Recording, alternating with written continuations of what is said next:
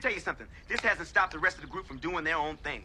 My main man, Dead Mike, solo tip in his most personal recording yet. I'm black, y'all, and I'm black, y'all, and I'm blacker than black, and I'm black, y'all, and I'm black, y'all, and I'm black, y'all. Welcome to the latest Nickel City Soundtrack Podcast. In this episode, we brought on some friends to talk about their experiences of finding and being black in the hardcore scene. We brought on Kari Waits of the band Pin. We brought on Keith Freeman of the band Restraining Order, and we brought on Balaram Shakti Das of the band Out of Body and of Stage Dive Yoga and Mosh Reacts on YouTube fame. After we talked about our varied hardcore experiences, the four of us and co-hosts Chris and Larry of the Bleachmouth Postscript podcast had a little draft for our favorite black-involved bands. So it was a great conversation, and I hope you enjoy it as much as we enjoyed recording it. We will see you on the next one. Black, y'all, and I'm black, y'all, and I'm blacker than black, and I'm black, y'all, and I'm black, y'all, and I'm black, y'all, and I'm blacker than black, and I'm black, y'all. I'm blickety black, blacker than black, black, I'm blacker than black, yo, because I'm black and I'm back. Yo, I'm black and I'm black, y'all, and I'm blacker than black, and I'm black, y'all, and I'm black, y'all, and I'm black, y'all, and I'm blacker than black, and I'm black, y'all, and I'm blickety black, black, black, black, I'm black, black, y'all, and I'm black, y'all, and I'm black, y'all, and I'm black. Welcome to the latest episode of the Nickel City Soundtrack Podcast. This is a special episode. This is the blackest episode of Nickel City Soundtrack ever. So that's what we're doing here. Oh yeah. We've got a bunch of special guests. Me and Chris are here. I'm Alex, and Derek are not. We have special guests. Everybody introduce yourself, starting with Larry. I'm Larry. Larry's where are you practically from? a member of the podcast. Akron, Ohio. I do a podcast, Bleachmouth Postscript. I was in Splinter, Don Austin, Unholy 3, Persistent Aggressor, a bunch of stuff. All right. Just local village idiot, love hardcore and punk. So All right. here I am. All right, the rest of you guys, let's introduce ourselves. My name is Keith. I'm from Springfield, Massachusetts, and I play bass in some bands. Right now, 6 bands. 6 freaking bands. Let's have them. Restraining Order, Maniac, Ammunition, a new band called All Due Respect, another new band called Intimidation, and another new band called Near Dark. So Intimidation's not that new. Like, I think your demo dropped like 2 years ago. Yeah, it's a pandemic band. Yeah. Or I guess it's 2 years ago now. All right, Kari. I'm Kari, born and raised Buffalo, New York. I've played in a couple different bands over the years. Played a couple different instruments over the years. And when I'm not doing the rock and roll, I'm making coffee and resetting passwords. Yeah. And that rock and roll was in currently the band Pins. Yeah. So in addition, you guys are the dudes who bummed me out last night. Yeah, our singer blew a tire on her car and couldn't drive up from Long Island. So such is life. But aside from Pinned, I have a secondary project in the works. I'll be releasing that music at some point, and then I have a third project in the works where I'm like playing bass. So it's like a title fight worship band, basically. So Nice. We'll see how that Nice. goes. All right, and our last guest. Yo, what up? I'm the Stage Dive Yogi. I'm Balaram Shakti from Austin, Texas. I'm a fucking mosher and I'm a stage diver, and that's what the fuck I do. I did a band before called Out of Body, then kind of did some pandemic hiatus or whatever you want to call it. But yeah, since then I just been a yoga teacher. I've also was an educator, a school educator for about 15 years, and still working within those frameworks now, but in a different level. But yeah, be like, what do you do? Be like, I mosh, bro. You do. All over the internet. That's what I do. Oh, okay. So I also have like this like video series I do called Mosh React, where like people send me stuff to listen to for the first time and I've never heard it or whatever. And then I see if it makes me want to mosh. Like, is it good or is it fucking whack? So that's it. Yeah. Has there ever been a whack one? I haven't seen one. Yeah. So, all right. So out of respect for people, sometimes I'm like, there's been some things that haven't been so hot, but then, like, I don't want to kill the shine, but there are some stinkers that are coming. They're in the works. They're in the works, but it's more so about being respectful and being encouraging of people's art. Because I don't want to tear people down, but then at the same time, the whole idea is like, I'm just one guy, right? Mm-hmm. Like if I don't like something, that doesn't mean that like everybody doesn't like it. Mm-hmm. It's just me. Like 15 people might be like, oh no, this shit slaps, bro. What the fuck are you talking about? And I'm like, okay, well, okay, cool. But yeah, there's some stuff coming. But yeah, that's what I do. I love hardcore, and I guess I'm a lifer. We all are, aren't we? I mean, like a lifer. I'm still buying shirts. I'm still buying records. I'm still going to shows. When I used to be like the young buck and shit on the scene. Yeah. Now I'm on some fucking uncle status and shit now, bro. I'm on like that, like, oh, I've seen that before. I'm like, oh, how many times you seen that band? I'm like, bitch, I done seen these motherfuckers 20-something times. I'm like, holy shit. And I'm like, okay, cool. Yeah. What grade level did you teach? I was doing, I did middle school and high school, English language arts. I teach special ed. So okay. Yeah, at the elementary level, I've been doing it for a while now. So yeah, I'm always excited to see other teachers, yeah, that are into it, this thing, into hardcore, this thing of ours. Yeah, I did that, and now I'm doing things with social emotional learning.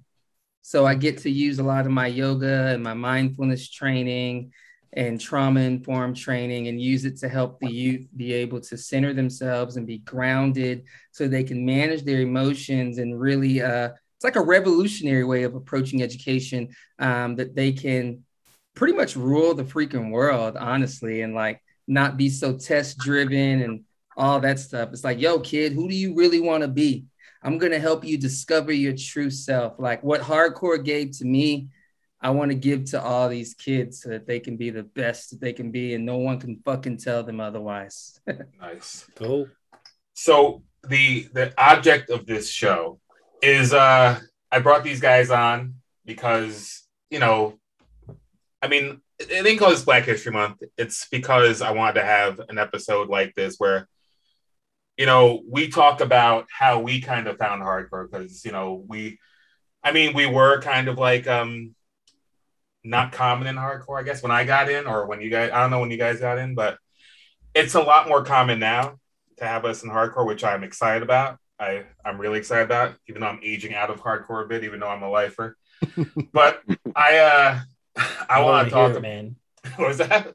I don't want to hear it. You still smell like Pampers and Similac to me. I'm just saying. Not the Similac. So I want us all to talk about, well, not the white guys, but I want us all to talk about not those crackers. That's okay. I want us all to kind of talk about how we kind of found hardcore and how we got into it, and then after that, I want to put some shine on some Black hardcore bands. Not necessarily like all Black or anything like that, just, hardcore bands that contain Black members, stuff like that, stuff that we can talk about and, kind of shine a light on that stuff. Old, new, all that stuff, but not the Bad Brains, because they don't count in this, because everyone knows the Bad Brains and they're universal. Not that they never don't heard of count, them. But if they're not on your list, you really need to like reevaluate what you're doing here. Yeah. Not saying you guys, I'm saying in general. That being said, I was never a huge Bad Brains fan until like the last 5 years, really. Like I just didn't have time for Bad Brains. Woo! Like the last 5 years. I gotta go. I gotta go. Wow. Okay. No, you know what? You know Hey, what? you want to edit out. I want you to elaborate on that, brother. Talk to us about it. I just That's never. what he- I just never. It wasn't my thing. Like it was. I don't know. I just never sat down and listened to them. There's a lot of classic bands that I don't listen to. So I'm a special case, I guess. I'm just not the classic band guy. I never have been. I've always just liked what I liked, I guess. But did you see them? Did you see them on that Leeway tour? No, I'm not that far back. Okay. Because everybody I know that saw Bad Brains on that Quickness Leeway tour, I'm guessing that's what, 89? Everyone said that shit was fucking unstoppable. Yeah. Fucking monstrous. It was insane. I was there. Who was there? What? I was one, but I was there. Yeah. Your spirit was just ascending, and you still caught it. My son it was born in that moment. Born in that moment. My son came to see my band play at 6 months old, so he is the oldest school motherfucker ever. All right. He slept through it, but he was there. He was like, he had some headphones on. He was in the corner of the room. So, but anyway, I want to talk about how I kind of found hardcore and stuff like that. So I guess we can start with me since I'm me. So, so back in the day, a long time ago, like when I was a high schooler and stuff, I wasn't into hardcore. I was into rap and hip hop and stuff. That was my thing. I went to a Catholic school, and I was trying to find my path, I guess. And, I didn't have a lot of friends, in Catholic school. Because I was kind of like an introvert and stuff. And so I didn't really like get into too much stuff that other people were into, but I found like hip hop as being like a thing that, that spoke to me. And that was my thing, like from like most of high school till I finished high school. That was like, I liked like Big Daddy Kane, all the popular like late 80s rap, like Tribe Called Quest, all that stuff. And then when I got out of high school and not out of high school, but I was late in high school, I for some reason got into industrial music. And I just was like, that was my thing. And I was listening to that and stuff. And I don't know why I got into that, but it was just something that kind of spoke to me too. So I was going to see like little industrial shows. Like I saw industrial shows at CBGB and stuff and all sorts of shit.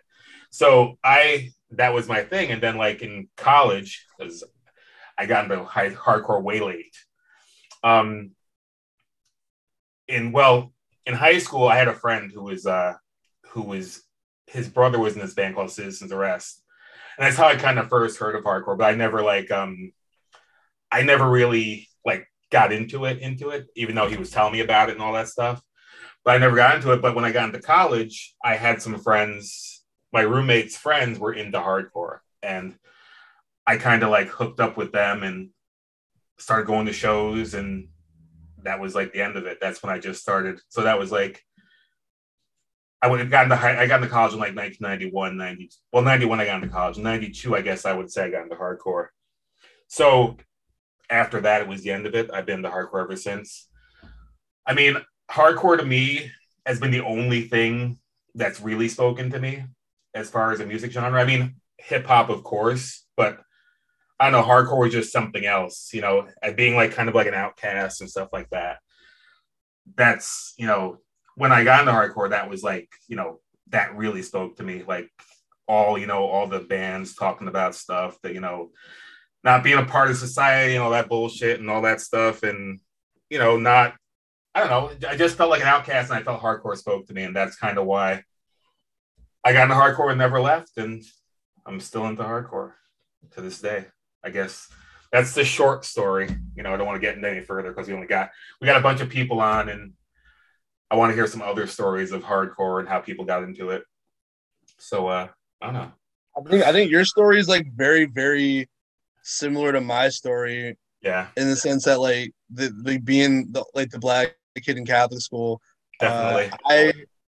I found hardcore. I didn't know what it was when I was exposed to it initially. Mm-hmm. And then like in retrospect, I'm like, oh, I liked all these bands. So when I was a little kid, like I was listening to like like Faith No More and like Red Hot Chili Peppers and stuff. Mhm. So like, and my mom was always like looking at me weird, like, why is this kid listening to like that? You know what I mean? And then as time went on, like, I think by the time I hit like 12, it was like that was like the fork in the road age, because it was like everyone, I was trying to be like a mainstream hip hop kid, just trying to be cool with it, but like it wasn't really working.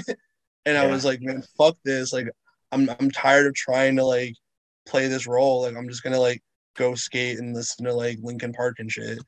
And then from there, you know, as like the internet became a lot more functional, I just started going backwards. So like all these like bands like stupid little pop punk shit, and then like you hear the hits on MTV, and then you go back through the discography to hear the earlier stuff, and then you find out about other bands. Like, you know, like if it wasn't for listening to like Blink-182 and like Green Day, I wouldn't have learned about the Descendants and Pennywise. You know what I mean? So, and all of that backtracking led to learning about Bad Brains, because it was like my mom was like slightly religious, so like she used to go to like this Christian like bookstore, and it sold CDs and shit. And one of the bands that was there was fucking POD, and POD on the album Satellite had a feature from HR on it, and I was like, that's cool. And the song itself was like a straight up, for all intents and purposes, was a Bad Brain song. You know, it just started with HR going, watch out, and then like ripped into it. I'm like, that's cool. But like, and then watching the second incarnation of Headbangers Ball, there were mad hardcore bands on there. I didn't know it was hardcore. Like Hatebreed, I didn't know what to call it, because it was like heavy like a metal band, but it wasn't like as technical as metal. You know what I mean? So it was always in my radar. I just didn't have a name for it. And then, you know, as the years went on, like I was like going to punk shows all the time, but I wasn't fully cognizant of hardcore, the community. Like, I knew about hardcore, the music, but not the community. And I'd never met anyone who was like, oh yeah, I'm into hardcore. And it wasn't until I came back to Buffalo in like 2009 that I went to my first Buffalo hardcore show, and we were at Mohawk, and I remember Abel Danger was playing and Rhinoceros was playing. Like two completely polar ends, opposite ends. And like I loved Abel Danger. I thought Abel Danger was fun as hell. But like Rhinoceros was like, I was like kind of like, what? I mean, now it's like I like it, but at the time it was just like, why are all these like dudes like trying to like out tough guy each other? Like, this is goofy, you know. But that was the time, you know. And now I'm just like, yeah, hardcore is it, you know. It's like punk is cool, but like I feel like a lot of people have taken punk and focused too much on like the superficial side of it, whereas like from day one, hardcore tried not to be superficial from day one. And like from there, I'm just like, yeah, like this is it. And as the years have gone on, I've just been more cemented in it, and I'm just like, yeah, this is the pinnacle of that style of music. And then there's for me, there's no reason not to be in hardcore. I'd agree. Like, I think I got into hardcore. Like, I saw punk, and I got into hardcore because I thought the guys, for whatever reason, I thought everyone looked normal in hardcore, which is one of the things that drew me to it. Like, what people weren't like dressing up, mohawks, you know, plaid pants and shit. They were like just normal people. I mean, looking back, there was a fashion aspect to it, but in my mind, it was normal, and that's what kind of drew me to it. So definitely. And truth be told, I wanted to be a punk. Like when I was a little kid, I had a mohawk. Like I tried to dye my hair. I had the plaid pants. I did the whole bit. But like over time, it's just like this is too much effort to go out into the world and have to put on all these fucking chains and spikes and shit. Like, I don't want to do all that. Yeah, going back to your point about like, trying to be a hip hop kid, or like when I was growing up, like when I listened to music that wasn't like, the music I was supposed to be listening to, I got all sorts of like pushback and like, what are you listening to that stuff for? And what is this? And what is that? And like, I mean, whatever, it's what I like. And I remember like one time this guy came to my store and was like, why are you listening to this stuff? And I was like, this is what I like, man. Like, I'm not going to apologize for what I like. So that's that. So tell them, say what they said, man. Say what they said. You know what they said. What were they saying? Oh, shit. The Nabisco brand cookie. Shit on my end, it was like, nigga, why you listening to that white boy music? I was just about to say that. Like straight up, like you listen to that white boy shit, man. Ain't nobody trying to hear all that devil, Satan shit. Get that shit the fuck up out of here, player. Like that was the real shit. And then you had motherfuckers trying to step to you. Well, this happened to me. The motherfuckers is trying to fight you because you jamming Nirvana and shit and doing all that bullshit. And then you gotta be like, I just want to skateboard, guys. Fuck that. Yo. Yeah. I remember one time a guy came in and was like, why are you listening to this music? And I was like, you know what? The truth has no color, even though it was kind of like corny or whatever. But that's what I said. It was like, this is the truth to me, and this is what I'm gonna freaking listen to. So fuck that.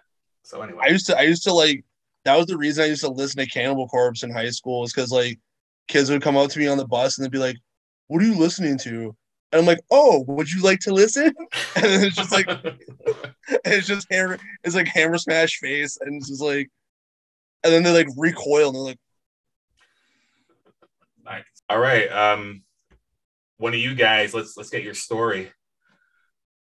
I have kind of a similar story, to be honest. I wasn't really like that heavy into like music in general, just whatever was in my household at the time when I was younger, which was like, hip hop, R&B, gospel, because I had like a strong Christian background. So like soul, whatever my mom would listen to, like Earth, Wind and Fire, all that kind of stuff.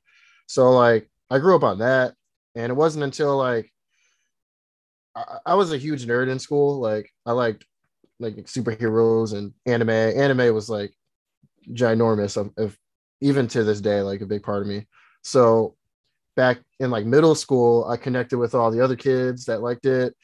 And at the time, when people used to like download music and videos off of like LimeWire and stuff like that, or LimeWire, there was like Dragon Ball Z, like little animated music clips, and they had a Linkin Park song to one of the clips, and I was like, yo, this is sick. This is like rock, because I never really had a rock music ever like in my house. Like it was like kind of like a foreign thing, except for like being on the radio, I guess, but it just was never really part of my life. And then I heard like Linkin Park, and I was like, yo, this is like rap, but like guitar parts. This is crazy, So, and it was like, it went along to like the music video of like the anime. So I was like instantly connected. So that was like in middle school, that was like the band for me. Like I was obsessed, because I'm like a big nerd for whatever I get into. I just want to know all about it, and I want to like go in.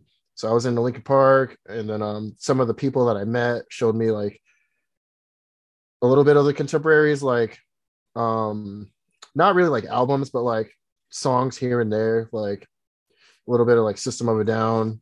And I'm trying to think, because like I guess those are like all like new metal bands, but I didn't really like dabble, like go too hard into it. Like I didn't know Korn that well. My best friend at the time, Erica, she was like obsessed with Slipknot, so I heard a little bit of that, and like this Japanese band called Duran Grey, which is like kind of like Japanese like Slipknot kind of. But that means sweet. But I didn't really get into hardcore until like I was kind of a late bloomer, like senior year of high school, because at the time, like I was like kind of just soaking in like mainstream like rock music at the time. So just think like whatever was like 2006, 5 or 6, like on Warped Tour, like that's what I was listening to, because I had like bad internet. So like whatever was on MTV2 or like Fuse, I was just soaking it all in, like whatever was on there. And like Comcast at the time had like on demand, and they had like music videos and stuff like that. So I thought like all like Hot Topic, like metalcore was like hardcore. So I was just like, yeah, hardcore. Yeah, I'm into hardcore, you know. And then what platform was it? Pure Volume. You remember Pure Volume? I searched hardcore like on Pure Volume in my area, and like Bane popped up, like a picture of Bane, and I was like, oh, this is cool. This is like different than like, you know, the metalcore stuff. But I was like, it's still aggressive. It's kind of cool. So I searched like local like hardcore shows, and like Bane was like more like closer to Boston to me. But there was like a club a town over that had a show with like a local band called Chuck Brunswick, and I had my grandmother just like drop me off, and I was just like, you know what, I don't know anybody, I just wanted to check this out, and it was a cool show, and ever since then I just been going. But when during like the transitionary period when I was like converting from like I like just call it like MTV Mo and like metalcore stuff, there was a couple of hardcore videos when I was like transitioning to hardcore that I saw. So believe it or not, on Fuse on demand, they had the Bad Brains Big Takeover video, and I had like done a little bit of research of hardcore, so I knew like the origins and stuff like that. I was like, oh, Bad Brains. So I checked. Actually, no, the first Bad Brains song video I saw was oh my god, the metal song, the Eye Against Eye. No, because that was a popular video.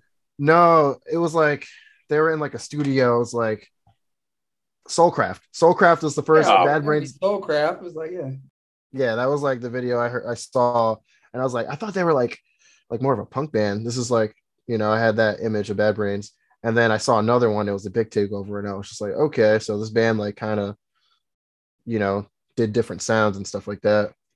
But once I went to that first show, it was it. You know, I was all over, you know, the MySpace forums for hardcore and the chats, and I was introduced to Soulseek, and I went to town. Any band that anybody recommended, I would just download their discography. My computer was bad, but I went to my aunt's house. She had good internet, and like my little cousin would always like have like porn viruses, so I was like the tech savvy guy. So she would always be like, oh, Keith, can you come fix my computer? And I would go over and like refresh it or whatever. But I would also just like download so much music onto her thing, and had my little iPod or whatever, so I just like put all the music on there, and it's pretty much how I got into hardcore in a nutshell. It's kind of a long story, but that's like the too long didn't read version. It's a very similar story though. Yeah. Mr. Stage Dive Yogi, let's hear your story. Yeah, man, my story ain't like none of y'all's, man. So back in the days when I was young, I'm not a kid anymore. It was 1995. So kid style. So I was really big into this popular game at the time called Mortal Kombat, which everybody was at that time. At this time, it was all Street Fighter, Mortal Kombat, that whole shit, right? At the time, they came out with a Mortal Kombat movie, and I was hyped as fuck to go see this Mortal Kombat movie. They had showed all the commercials on TV. I was like, Dad, I want to go. I was like, all right, cool. So took me to see the movie, and I was stoked, man. And my favorite song was the theme song. So, you know, at this time, you know, in order to make units, you know, bands would put their music on soundtracks. Movie soundtracks was really fucking popping. And so I got the soundtrack. Now, here's why I got the soundtrack. I only wanted the soundtrack for one reason, for the theme song, the one that went Mortal Kombat, but you know, I wanted to do the whole fucking jump around the room and fucking kick holes in the wall and shit. I mean, well, pretty much what I do now as an adult. But anywho, yeah, I wanted to do that and jump off of like the bed and shit, right? Act like I was Scorpion, you know? So I get the CD and I'm listening to it through my headphones. And, you know, they have some industrial songs, you know, but it's stuff that I didn't know about. Like, this wasn't stuff that I really understood what I was listening to. At this point, all I knew was like, you know, what was on the radio, Bush, Smashing Pumpkins, Nirvana, you know, your standard Alice in Chains, everything that was happening in that mid 90s kind of range. And there was a track on here that fucking floored me. It was Fear Factory. Fear Factory had a song on here. it just fucking blew my mind. I had never heard anything so heavy. It was called Zero Signal, and I thought that was cool. Then there was another track by Typo Negative that was called Blood and Fire, and I really liked that. Then there was another track by a band I never heard of called Napalm Death, and they had a song called Twist the Night. Now, I'm going to tell you right now, yo, I had never heard. Now, you remember, it's 95. I'm a kid. So I'm about to go into like middle school. I'm middle school, right? And so I'd never heard this. And I get to that track and it's like this weird guitar. It's like, I was like, oh, what's that? And all of a sudden, oh, dude just fucking like screaming crazy. I was like, oh shit. It scared the fuck out of me. I was frightened, yo, literally. But I was so intrigued. I was like, I'm really fucking scared, but this is fucking sick. And so I only liked those three bands. So I did the whole band to band thing. I said, okay, I got to figure out how to listen to this. So there was a scam for BMG and Columbia House CDs where you could like send them a fucking penny for like 10 CDs. And the idea was you were supposed to pay them back. What? I don't know who came up with this, right? And so I ordered, I remember I ordered the Typo Negative, and then I got Fear Factory, and then I just kind of was just buying stuff, you know, and then I would look at the thank you list. And so when I got the Typo Negative one, they had thank you list of like shit I'd never heard of at the time. They're like, yo, you know, we'd like to thank Biohazard and Madball and Life of Agony and whoever. And in my head, I was like, okay, I like Typo Negative. And then if they like these bands, then these bands must be cool. So then I found those bands. And the same thing, the Fear Factory CD had a hidden track of Fear Factory covering Your Mistake by Agnostic Front. Of course, I didn't know who the fuck Agnostic Front was at the time. And then also there was guest vocals by somebody named Freddie. Okay, whatever. Didn't know who the fuck that was, but I really liked it. And so I did the same thing. I did the thank you list and I just started, I kind of got into hardcore, but I didn't know, you know, I didn't know what it was. I just knew it was heavier than what was on the radio. I didn't even know the word was hardcore. I just knew it just made me want to bang my head and just like do crazy ass shit. So people want to have a cool story. I'm like, I don't know if it's that cool. They were like, how'd you get into hardcore? I'm like, I got into hardcore from a movie soundtrack, you know, but you know, Mortal Kombat movie soundtrack is nerdy as fuck, but I did. And I didn't even go to my first show until high school, freshman year. And that was kind of, that's a crazy story. But me and my friend, we didn't have licenses. You know, he was Mexican, you know, fucking, you can drive whenever in Texas, yo. Like he fucking took his fucking dad's car. And he's like, yo, there's a show, blah, blah, blah. Let's go. And I'm like, and I told my mom, I was like, yeah, I'm going to go hang out at Jason's house. She's like, oh, okay. Thinking I'm just going to go hang out over there. And we took off and that was like 98. And it was fucking Scarhead opening. And then before that, there was a local band in Texas called Will to Live. At the time, they were called Scarred for Life. And Will to Live is a band that pretty much put hardcore on the map in Texas for like so many generations of kids owe their life to Will to Live. So it was Will to Live and Scarred for Life. Scarred for Life. They were called Scarred for Life. And then Scarhead played, and it was fucking Madball, Hatebreed, and Earth Crisis. So yeah, that was my introduction, and I didn't know what the fuck was going on. It was really scary and ugly. Scarhead and Earth Crisis in the same room. Dude, yes, that, and you have to remember, this was a time where Earth Crisis was bigger than Hatebreed. So Earth Crisis was headlining. Then it was Hatebreed, then it was Madball, and then Scarhead, open. So that was pretty gnarly to be in high school. So yeah, since then I just kept coming, and I never stopped until the pandemic. Ain't that crazy, yo? I didn't stop. I didn't miss a show until the fucking pandemic. That's wild shit. Maybe I should hang up the boots. No, Never give up. Yeah, how long? My break during the pandemic was March 20 to I don't know, sometime like July 21, maybe. It's a long ass time. That's a very long time, but oh shit! I forgot to say this about that show. Key moment of this show. So Madball had a weight bench. They brought a weight bench. I don't know if it was in their band. They brought it out and they were lifting weights in the parking lot. So that was cool. And another thing about their set, Freddie had a gun. That tracks for 98. I'm gonna tell you, this is what happened. I'd never seen this before. Like they were doing their whole build up and they had the amps on, and I don't know what was going on, but he had a gun. He pulls it out and puts it on top of the amp, turns around. What's up? We're Madball from New York City. I was like, why does he have a gun? What is going on? Why are people hurting each other? I like this shit. So it was like, oh, that gun story. yeah. That's around the time when Madball and Integrity played together, and Madball walked up to Integrity and showed the gun and said, "You're leaving." Yeah. Yeah. I assumed like these dudes have, you just have guns, no matter what. Yeah, you vibe with that, Keith? Have a gun? Yo, I took a gun on tour because I didn't want people robbing us. I'd sleep in the van. I got 2 right here. Big guns. That explains sick. explains why Integrity headlined one day and Madball headlined the other day at the last FYA Fest. Yeah. There's still beef there? The whole They were thing cool there. now, though. The That's whole still thing. going There's- on? There's certain places gonna be they beef can't there fucking forever.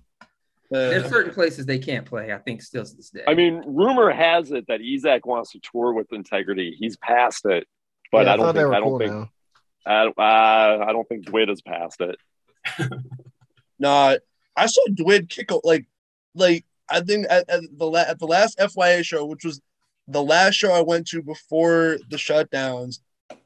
Dwid, I'm pretty it looked like someone's mom tried to get on stage, and he like forcibly removed her. I was like, That tracks. I remember that now. I forgot Well, about that. that's par for the course for all the Cleveland bands, because I've been around it since forever. All those dudes, all they ever do is fight women. They don't ever fight anybody except for women. That is the straight up truth. something about the water in Ohio, man. Yep. Definitely There's had water COVID in at the Cleveland. FYA. Rest of Ohio was all right. Fair I enough. was Does it patient zero also for make COVID. you like a crazy Trumper or some shit? Is that what's up with Cleveland? Ohio is Northeast Ohio is significantly different from the rest of the state. The political landscape is so gerrymandered that all these rural counties are running like the centers of population are Northeast Ohio, Columbus, and Cincinnati, which you could kind of include Dayton into that. And it's the way they've got the state cut up. We've got a Republican governor, but we have the majority of voters wouldn't have voted for that guy. Like it's effed up the way they've got it set up. And yeah, I mean, I'm not gonna make too many excuses for my state because there is some fucked up shit, but that's an actual reality, But Chris isn't wrong. There's something wrong with Cleveland. I'm from Akron, so I can say that. I don't care. Respect. Fair enough. I don't claim it. Nope. Never have. Been to a ton of shows up there, but never. I'm about to put you on blast, Larry, and though it's not you,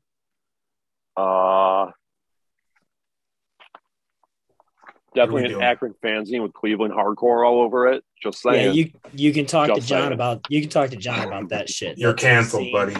Yeah. So anyway, It's an editorial decision I had no part in. so I don't know. I talked about how did we all talk about how like we got pushed back, like when, we weren't doing like the typical stuff that we maybe were supposed to be doing, like from, friends, family, strangers, etc. So did you guys all experience that kind of pushback? Oh my for god, yes. I still do. Still do? I mean, not in Right. hardcore, Still but do. like a lot of people are surprised. They're like, "What? This is what you listen to?" It's like, yeah, what you think I listen to? I mean, Rap. You listen to rap music. There was a I story. like that So too. I like everything. I went to this record store in Long Island back when I first got into hardcore, and I was because I read somewhere that this was like a store that had hardcore records and like so I don't know what it was called or whatever. But I went into the store, I'm looking around, you know, trying to find stuff. And the lady who owned the store, this like old white lady, was like, you know, we don't sell any rap here. And like I immediately walked out of the store. And I was trying to buy the Judge, like the original Judge CD with like you know, the 7-inch and the LP on it. And I was able to tell Mike Judge this story when we played with Judge like that wasn't 5 years ago, like 6 or 7 years ago, which was kind of cool to be able to tell him that story about what happened to me way back when. I mean, it's crazy that something like that would happen. And that, well, I mean, it's not crazy something like that would happen because that's how people fucking are. People are still that way. So I guess it doesn't surprise me. I guess it surprised me then as a younger kid, you know, wondering why someone would judge me walking into a store. But what was I thinking? I got followed around stores as a kid all the freaking time. So what the fuck am I talking about? But anyway, I digress. So tell me some other stories about pushback and stuff like that. For me, it was mostly my family because, you know, I like at gatherings and stuff like that, or like we would like typically like Sundays we would go to church, and then after we would go to like some random buffet, like a Chinese buffet or something. Like everybody would go, and different families of the church would go, and they'll all talk about it. And then like my cousins would be like, Keith, I heard you listening to that white boy music. Like everybody would just stare at me, and I'm just like, really, he's gonna put me on blast like that? Like I was like, yeah, but I was like very shy. Like I was very opposite of like, if you know me, like I'm not now, but I was very like introvert, like to myself, like to my 5 or 6 friends in school. That was it. So like I'm just like single answer, like yeah, just stay quiet, just go to the bathroom, you know, try to divert the attention away from me as best as I could. But yeah, it was 90% of the time from my family, my cousins, my aunt, like just like don't worry about me, you know. Are they still that way? No, they're every time like I go to like for like Thanksgiving or whatever, they're all just like, oh, how's the band? Like, what do you guys do? Like, what are you doing? I don't think they've actually like heard any of my band. Well, they've seen videos because they were just like, oh, are you on YouTube? And I was like, yeah. And then I would put it on. They think it's really cool now. But if it was like when I was like in my early teens, they definitely would just like rip me apart. So I guess they're older now and like a little bit more, you know, the times have changed. It's a little bit more accepting, I guess, in society, not, you know, to be stereotyped. But my I don't brother think I've ever dealt with it. My brother, believe it or not, I never dealt with it in hardcore. Even if I was one of the very few, like, you know, black dudes in the scene here.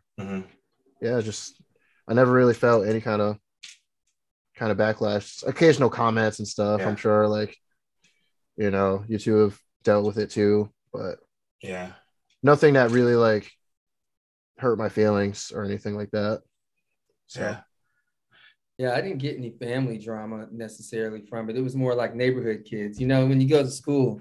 But at home, you know, like my dad played guitar and he played blues, so I was introduced to like Wes Montgomery, and I was already jamming Hendrix, so I liked that. So I was people would be saying, oh, it's white boy music. I'm like, yeah, that's that slave master mentality, man. Trying to fucking be on that plantation shit. I was like, rock and roll is black people music. This is our fucking shit, and they fucking stole it from us and didn't fucking pay the royalties on it. So I was like, they got you thinking this is white boy stuff. I'm like, maybe not. Might want to do your history on that. I was like, the Beatles are awesome, but you know where they got that shit from. So even though I wasn't like a Bad Brains quote unquote fan, like I always pointed to that as like, you know, the Bad Brains kind of created, like they were at the beginning of this shit. So it's not white people music. It's our music, and you know we were there at the beginning. So, but people don't even like bother with that. They're like, you're just lying or whatever. You know, they don't give a shit about what you're trying to say or what you're trying to teach them of that, because that's how people are. They want to hear what they want to hear, and you know that's just how it is. So if you've seen, I got the most pushback, like probably as an adult, honestly, when I was like it coincided with like jumping headfirst into hardcore and like being a skin, and like you say those two words and people like freak the fuck out. Yeah. And like I remember when I met Balaram the first time we met, I was still vegan, but you're like, you're a vegan straight edge skinhead? What the fuck? Dude, I told you, remember that? Yeah, we played that we played Lisa's fucking her house. Yeah. And I was like, yo, how you doing the vegan stuff as a skinhead? Only because like all the skins I knew, like, you know, they eat whatever, eat whatever. Yeah. No, but like that I got more pushback for. But like in my mind, I'm like, if it wasn't for black people, there would be no skinheads. So even then, like and being from a West Indian family, but like growing up in like the States, like trying to bridge that gap of like, well, I like punk rock and shit, but this is literally the music of like my ancestors. And then again, you find Bad Brains, and they not only do they played hardcore better than everybody else, they played reggae just as good as everybody else. And I was like, okay, this is the band. You know what I mean? Like that's the point. And then, you know, with skinhead shit, it's like they were all listening to reggae first before Oi happened, before New York hardcore happened. Like it was all reggae shit. And I'm like, okay. So like for me, it's like holding on to those disparate threads and like being like, this is me. Like this is where I come from. And I'd be remiss to not own it and embody it, so that like other young kids coming up behind me would be like, yeah, like this is valid and it's cool, and you can do that too, and can't nobody tell you otherwise, you know? Definitely. Train of thought. Hold on. Train of thought. Sick band. Is that a band? Yeah. All right, so while Mark's thinking, I'm just going to add a little piece that, like, you know, those original skinhead kids, like particularly the white kids, wanted to be Black West Indie kids. You know, and so many people just don't acknowledge that.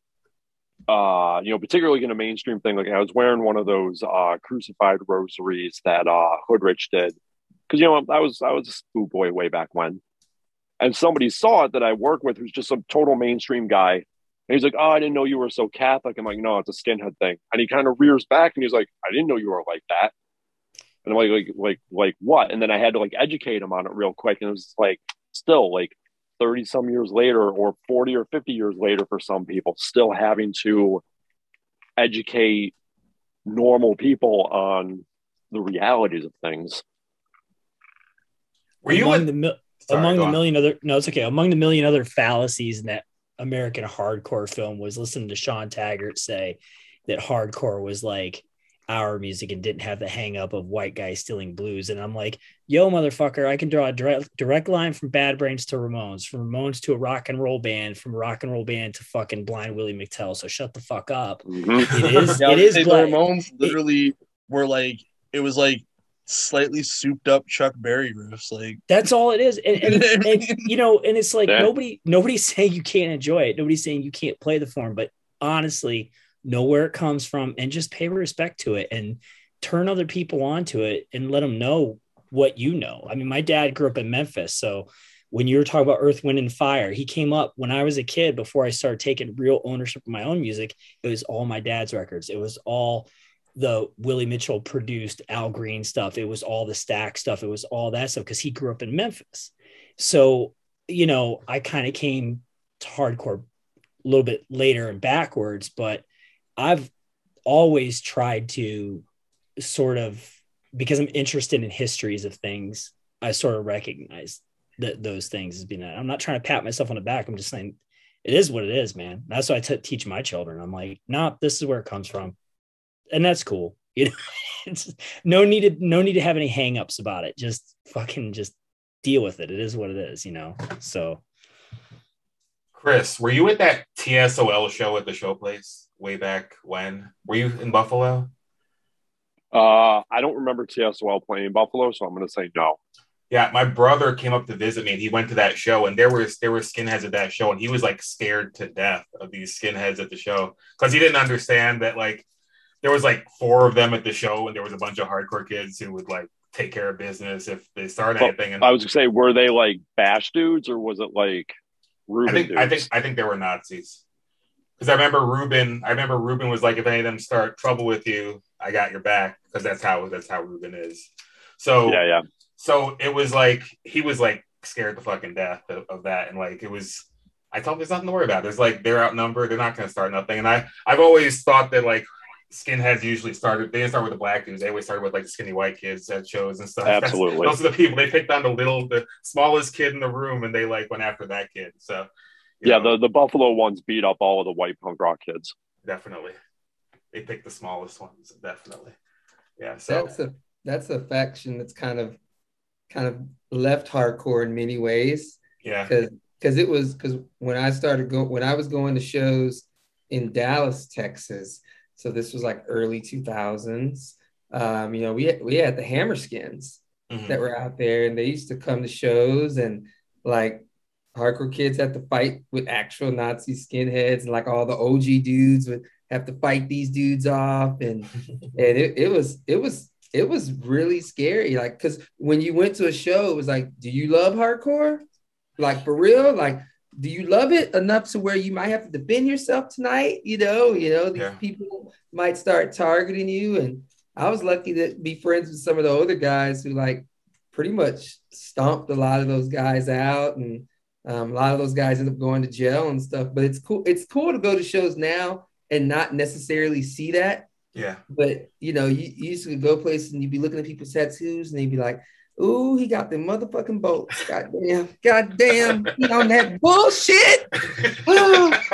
And I was like, why the fuck am I at this Blood for Blood show anyway? I knew this shit was gonna happen. You know what I'm saying? Like, I remember, there was a tour. It was Most Precious Blood, Blood for Blood, maybe Terror or something. And those Hammerskin guys, they showed up and they started trying to target me in the pit. And I remember there was this black bouncer, big dude with like arms the size of tree trunks. He had like a ponytail. And I remember he grabbed the skinhead dude like by his throat, picked him up and like walked him all the way across the venue towards the door and threw his ass out there. And he walked up to me. He's like, enjoy the show, kid. And I was like, whew.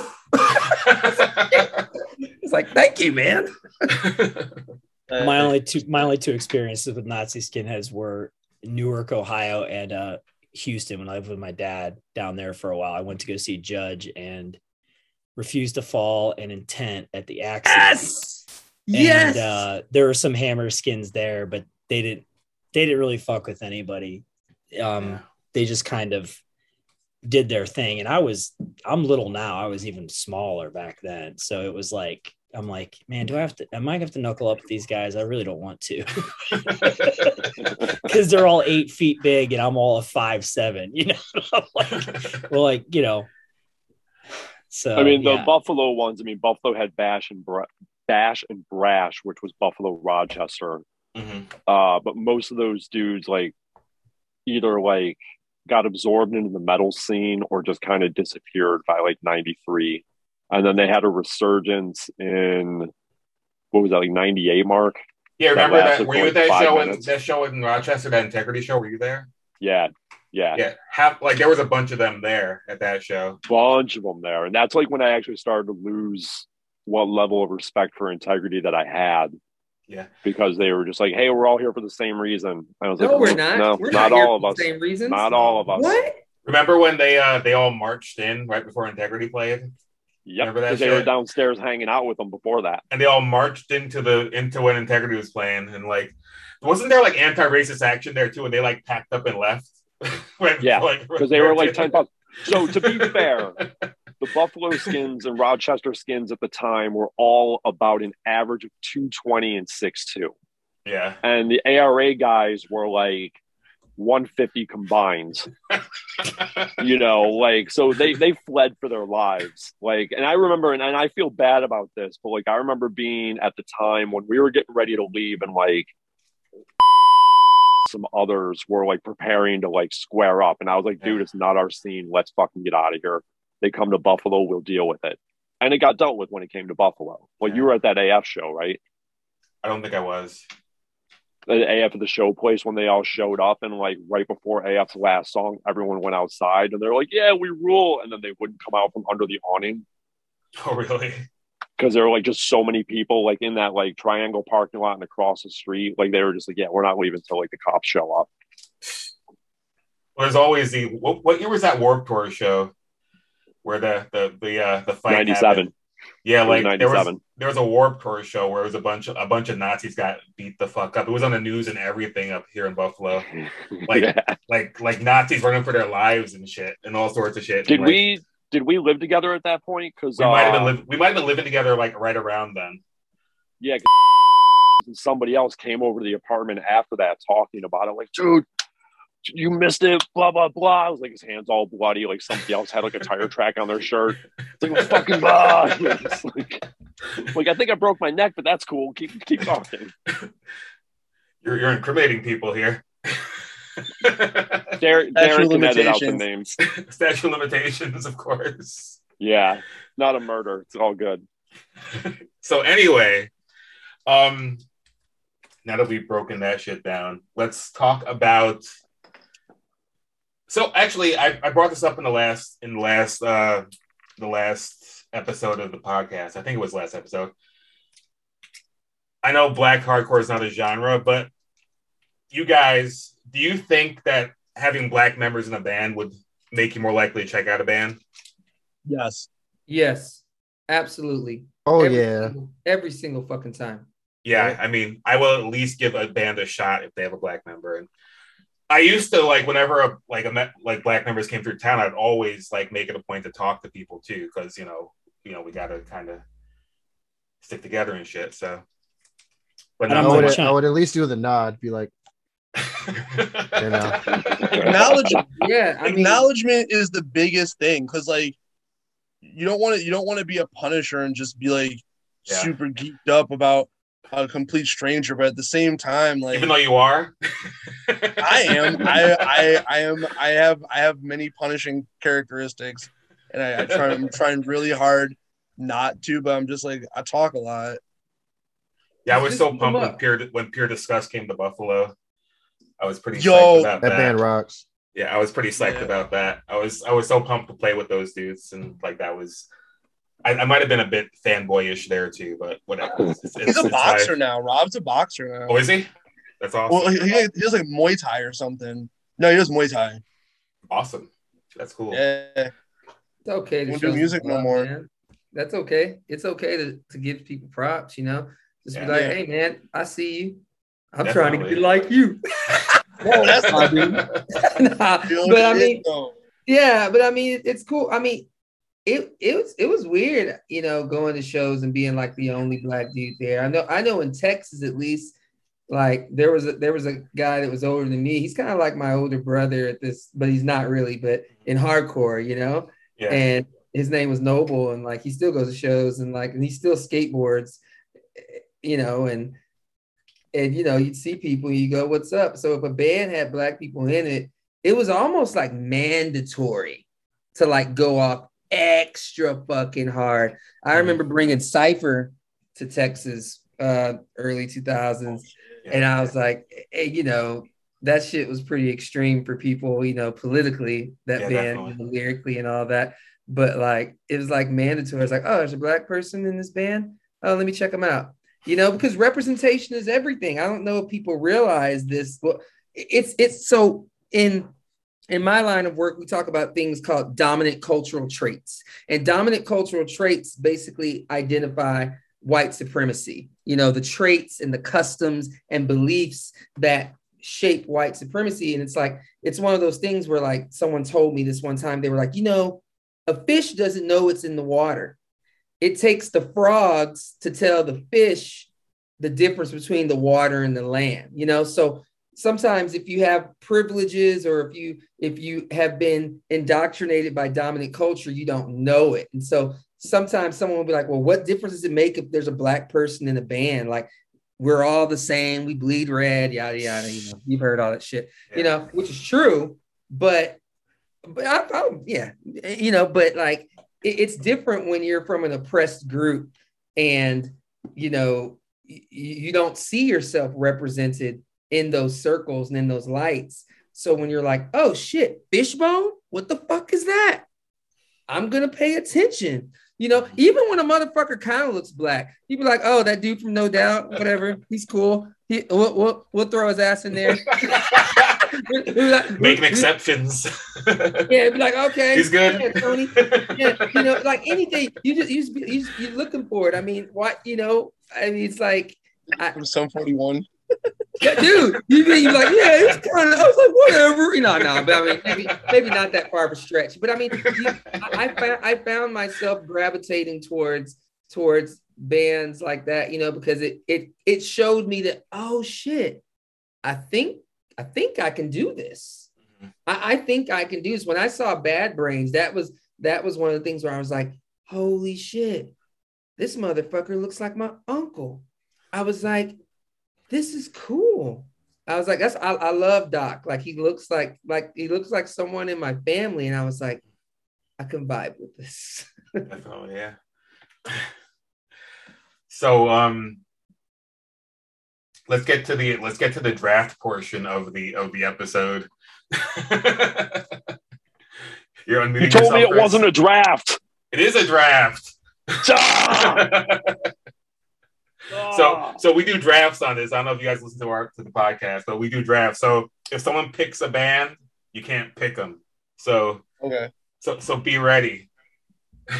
What? How many bands are we doing? They you never actually said. Just a couple.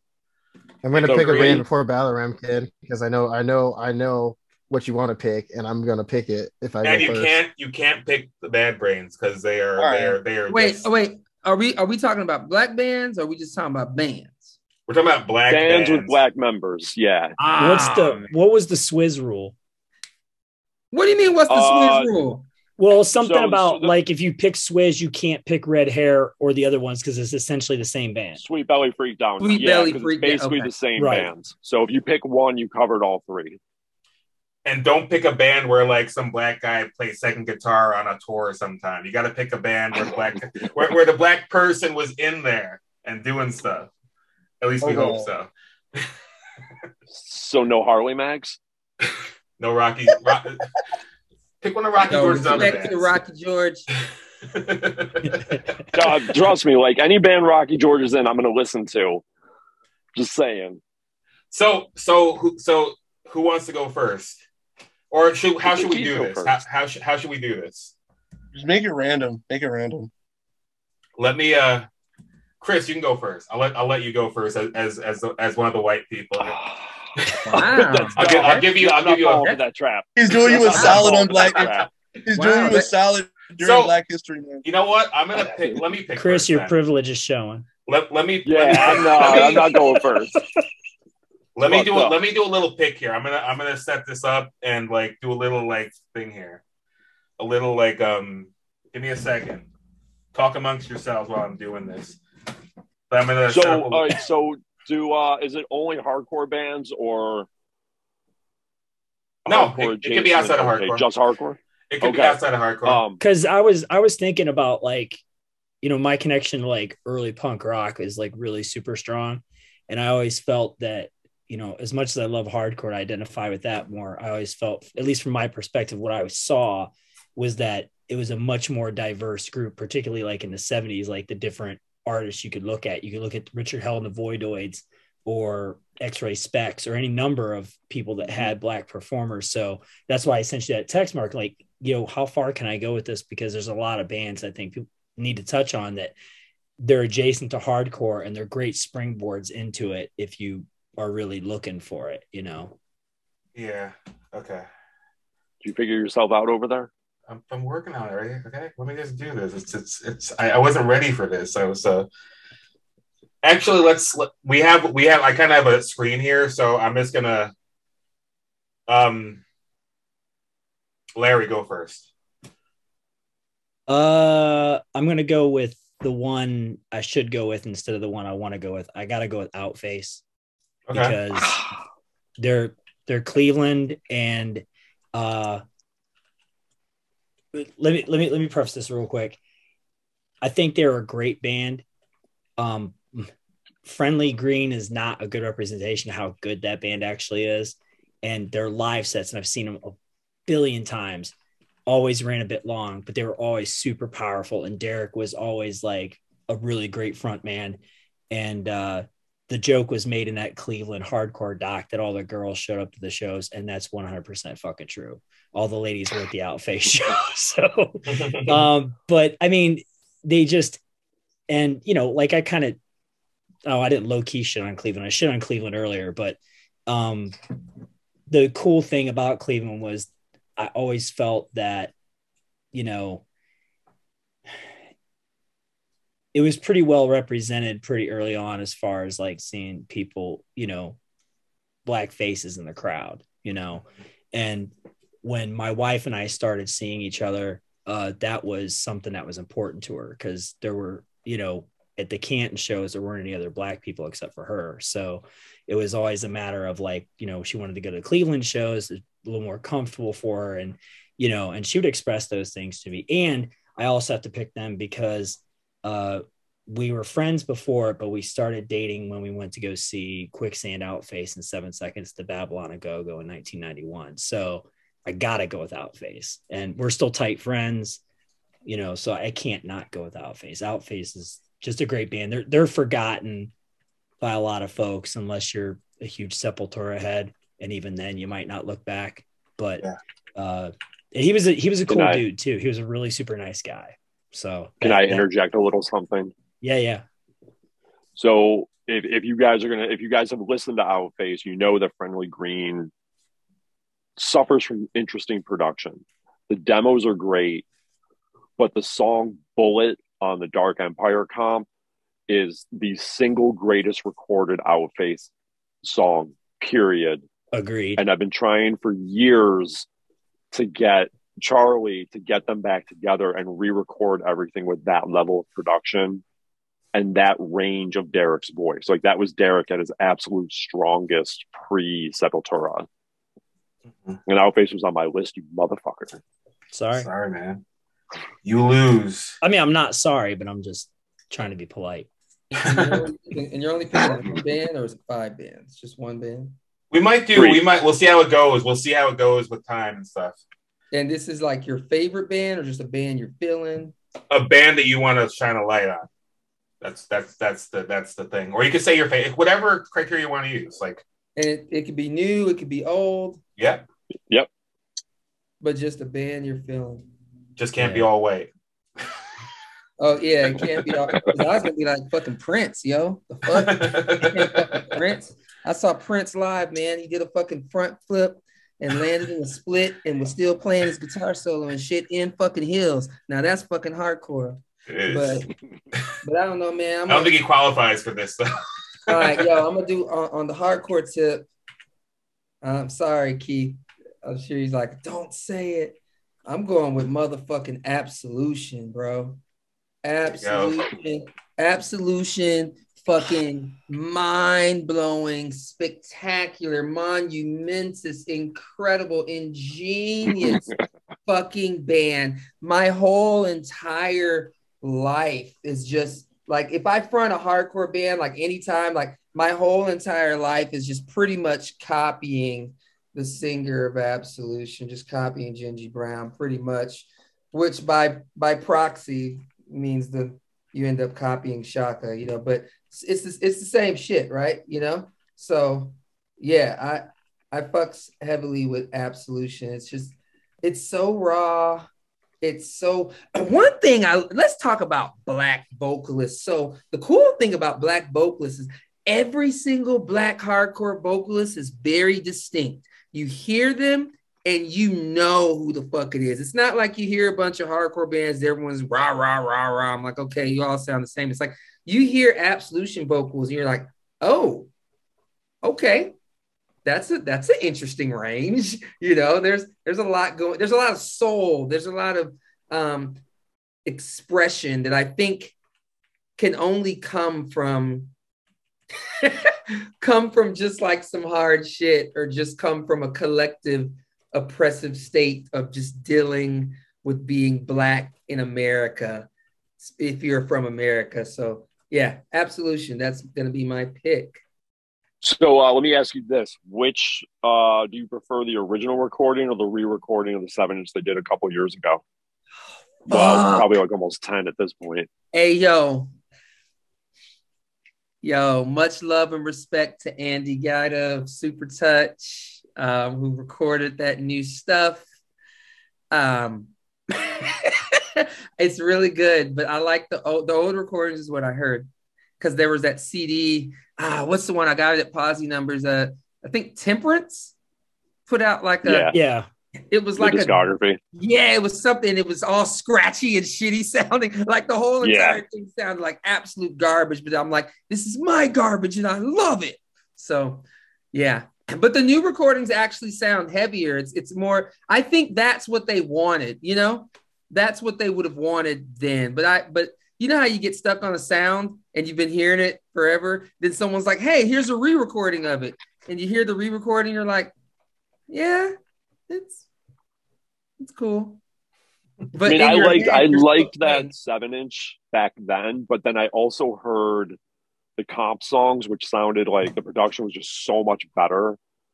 So I was pretty stoked on that re-recording when they did it. Yeah, the juxtaposition 7-inch is really good too. They were going to be my pick, but I went with Outface because that was like an important band to me. But Absolution was going to be my first pick, so I'm kind of pissed about that. But it's all off right. The table. It's all right. Yeah. Hey, there's more. There's more. His phrasing is awesome. Like he always sounds like he's chasing the drums, and I wonder if that comes from listening to his old man play jazz all those years. Like his phrasing is way different than a lot of other vocalists, and so they're great. I love them. Keith, you're up. All right, so my internet is being a little weird, so I apologize. Do I sound okay? So far, yeah. Good enough.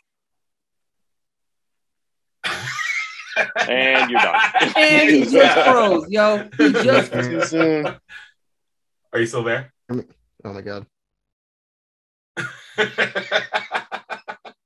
you go. You're good now. Can you hear me? Yeah, I can hear you now. Now we can. Okay. I don't know. My internet is being real spotty. All right. I had a couple bands I was going to talk about, but I'm inspired to talk about a certain New Jersey band that I discovered, I don't even know how long ago. And I think Ballaram shed some insight on them before, but that band Charge from New Jersey, when I first heard them, my friend Joey was like, yo, have you heard Charge before? And I was like, no. And he showed it to me. It literally blew my mind. Like it was just so explosive, so much energy, and his vocals. I mean, you could say like, it sounds like Chuck a little bit, but they were like so distinct, like I don't know, like it's funny because they recently popped up on my Facebook timeline of my friend Nick posted about them in like some forum, and we talked about it. So I just revisited it. This is funny because it was before you asked me to be on here too, and or maybe it was after, I don't know. But what's the album? Universal Tribe. Yeah. When I heard that, I was just like, yo, I need to know like what's up with this band like right away. Definitely. I don't think he's in.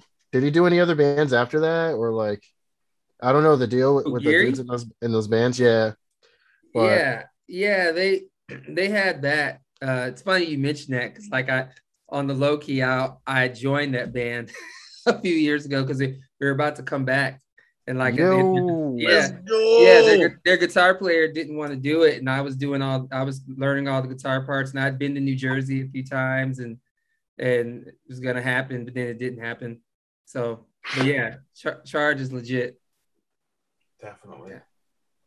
All right, Kari, you're up. Oh man, I've been my internet's thinking. getting weird again. I've been thinking about it, and I've always, obsessively like made note of every band that had one or more black people in them. And I'm gonna go with the band that has 0 white people in them. Zulu. I'm going with Zulu. Nice. I might go see them in Rochester. I'm thinking about it. That's gonna be sick. I mean, Yeah. realistically, I would have plugged my old band Disrepair, because I think we were probably one of the best bands that had few white people in it. I think at one point in time there was only like one white person in the band. Yeah. And I was happy with that. So I was like, but Zulu's that band. It's like between them or fucking Stout or fucking Jesus Piece. Mm-hmm. But well, you still got 2 more rounds to go. Yeah. I was like, stop, bro. Stop. I was like, you're like driving I got a pocket pick. I have a controversial you just took Jesus Piece and Stout off the board. Yeah, you can't. You don't talk about other bands during this thing, because you might give people other clues as the bands that they should pick. You can't be doing that. Okay, I have a controversial pocket pick. I'm gonna leave it at that. All right.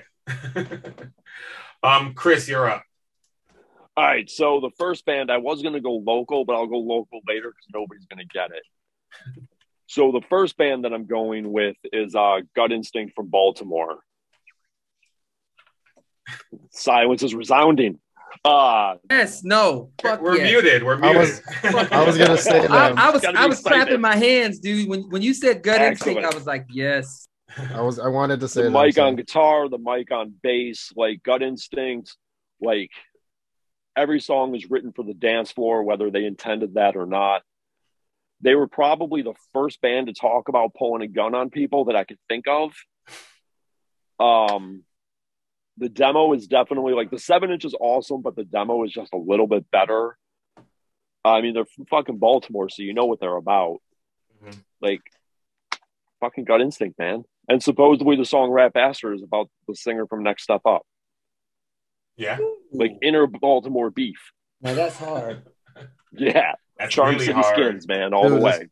The story of them playing that bar, the Lenati bar, is like crazy. I have that picture on my phone still. Oh, it's a great picture. But when I went to the Gut Instinct reunion in 2006, Mike, the guitar player, had an SS belt buckle. And like, I didn't know him, so I wasn't going to be like, what's that about? But I did ask Dave Brown about it. He was like, most likely he beat it and took it off of somebody, and it's like a trophy. Nice. Like, It's fucking hard, man. It's fucking hard.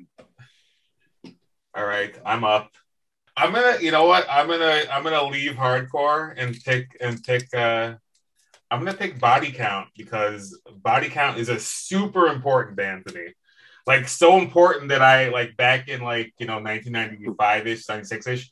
I was in a Body Count cover band. We practiced twice. We never played, but we were gonna be a Body Count cover band. You don't remember that? I do remember that. I remember that. We were called TCK. You know what that stands for? The Cop Killers. Yeah. I was like, that's awesome. You said TCK. I was like, please tell me. I was thinking Tonawanda Cracker Killers. That's good too. Whatever you want it to be. But Ice-T, like, as far as like, guitar music and stuff like that, I mean, people might think he's corny, but like, it's good. Like, even the latter day Body Count stuff is good. Like, go back and listen to it. Like, don't think of him as like Finn or the OG. Think of him as like the Body Count frontman, because that's all he's doing right now. He's a rock singer now, and yeah, I think it's rocked good. Those 2 Body Count records that came out in the last 2 or 3, whatever it is, that came out in the last couple of years. They're great in the gym. Yeah, the first one's the best one, obviously, but there's a lot of good tracks on the later ones, and like Ice-T. Anyone that knows me, Ice-T is like one of my personal heroes, and fucking Body Count, man. I've seen them maybe 3 times now, so I'm pumped on Body Count. So I Anyone saw else him play listen? with Madball, and there was almost a fight between DMS and Zulu Nation. Oh, really? Woo! Yeah. Yeah. Because certain people like to throw around the N word in New York, and certain people don't respond well to that, and you kind of take it from there. Yeah. But anytime Ice-T says anything, I listen. So, freaking body count. Shout out Law and Order SVU. All right, Larry, you're up again. I was gonna pick one and probably crap all over one of Chris's picks, but I'm gonna be kind about it. And No, do it. Fucking bring the heat. No. I'm not gonna do that to you. I'm gonna, I don't want you to work those brain cells overtime coming up with another pick. So I'll just let you have that one. I'm gonna laugh when I don't. Honestly, I wasn't a huge fan of this band. I think I came to respect them more as time went on, but they had a hot minute in the early 90s. I'd go for Eye for an Eye from Boston, Cambridge. That Omega Drone 7-inch was pretty decent. It wasn't like, they had like that some slat based quality that I just wasn't really into, but you know what? I saw videos of them playing live because I never got to see them, and they were cool. I was like, and that I don't think they were popular and nobody talks about them. And, again, it wasn't one of my favorites, but I felt like they meant a lot to a lot of people. So I feel like you talk about bringing shine to people. I'm like, well, maybe they should be in the conversation too. Cause who was it back then? Gingy and Chaka and the Net Dude. Right. So yeah, I mean, there East were more Coast anyway. Yeah, there were more, of course, but as far as like they were an up and coming band, and they were kind of almost scaling up those walls. It almost got to that plateau where the big boys are at, and they just kind of got forgotten. So I picked them. I'm glad you picked them, man. They were on my list. Yeah. Oh well, not the. I was hoping. Balaram, you're up. Well. Shout out to Corey. So I'm gonna give it to fucking Move. Nice. Move is an awesome band. I got a chance to see them in Philly, like in the fall or whatever it was, a few months back, and that band's great. As far as like a new band, it's really cool to see a band not afraid to talk about. To have courageous conversations even in 2022, to really make people think and have a bit of uncomfortable pause during a set and kind of take it back to that, when people are like, let's talk more rock, people do that. But, I hear their singer talk and I'm like, yo, he's saying something. Wait, you all need to listen to this. This is actually pretty good. It's something to think about as you leave this show and go into the real world and all that. But yeah, I go with Move. The songs are heavy. It's definitely very moshy, which I love. So yeah, if y'all haven't heard them, they're cool. I'm all about Move. I fucking love that 7-inch. Yeah. All right, Keith, you're up. Shout outs to Corey. All right, so I'm going to talk about a band that's, the singer was in black, but the band is probably one of two of the most important bands to me personally. Like, again, I got hardcore.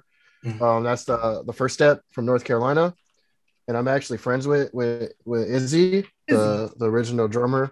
So shout outs to Izzy, he's the homie. But that band was so important to me, changed my whole mindset from like sad, quiet, negative Keith that nobody really knew into like, the more cup half full, life sucks, but like try to make the most out of yourself and better yourself and those around you, that kind of mindset. That band really, really, really did it for me. And then knowing that I didn't see them with Izzy drumming at the time because I got into them a little bit towards the end, but just knowing, obviously I was a nerd and wanted to watch old videos and the old records and stuff like that. And I was like, oh, they had a black drummer. That's so sick. And just inspirational. Like I've never actually told Izzy about that, but he's he's a inspirational guy to me, and he's in the Street Fighter too. So like that's awesome, I think. So Really? yeah. So I just wanted to spotlight them because yeah, definitely one of the most important bands for me ever. Nice. That's awesome. I tell people all the time, best band of the early 2000s.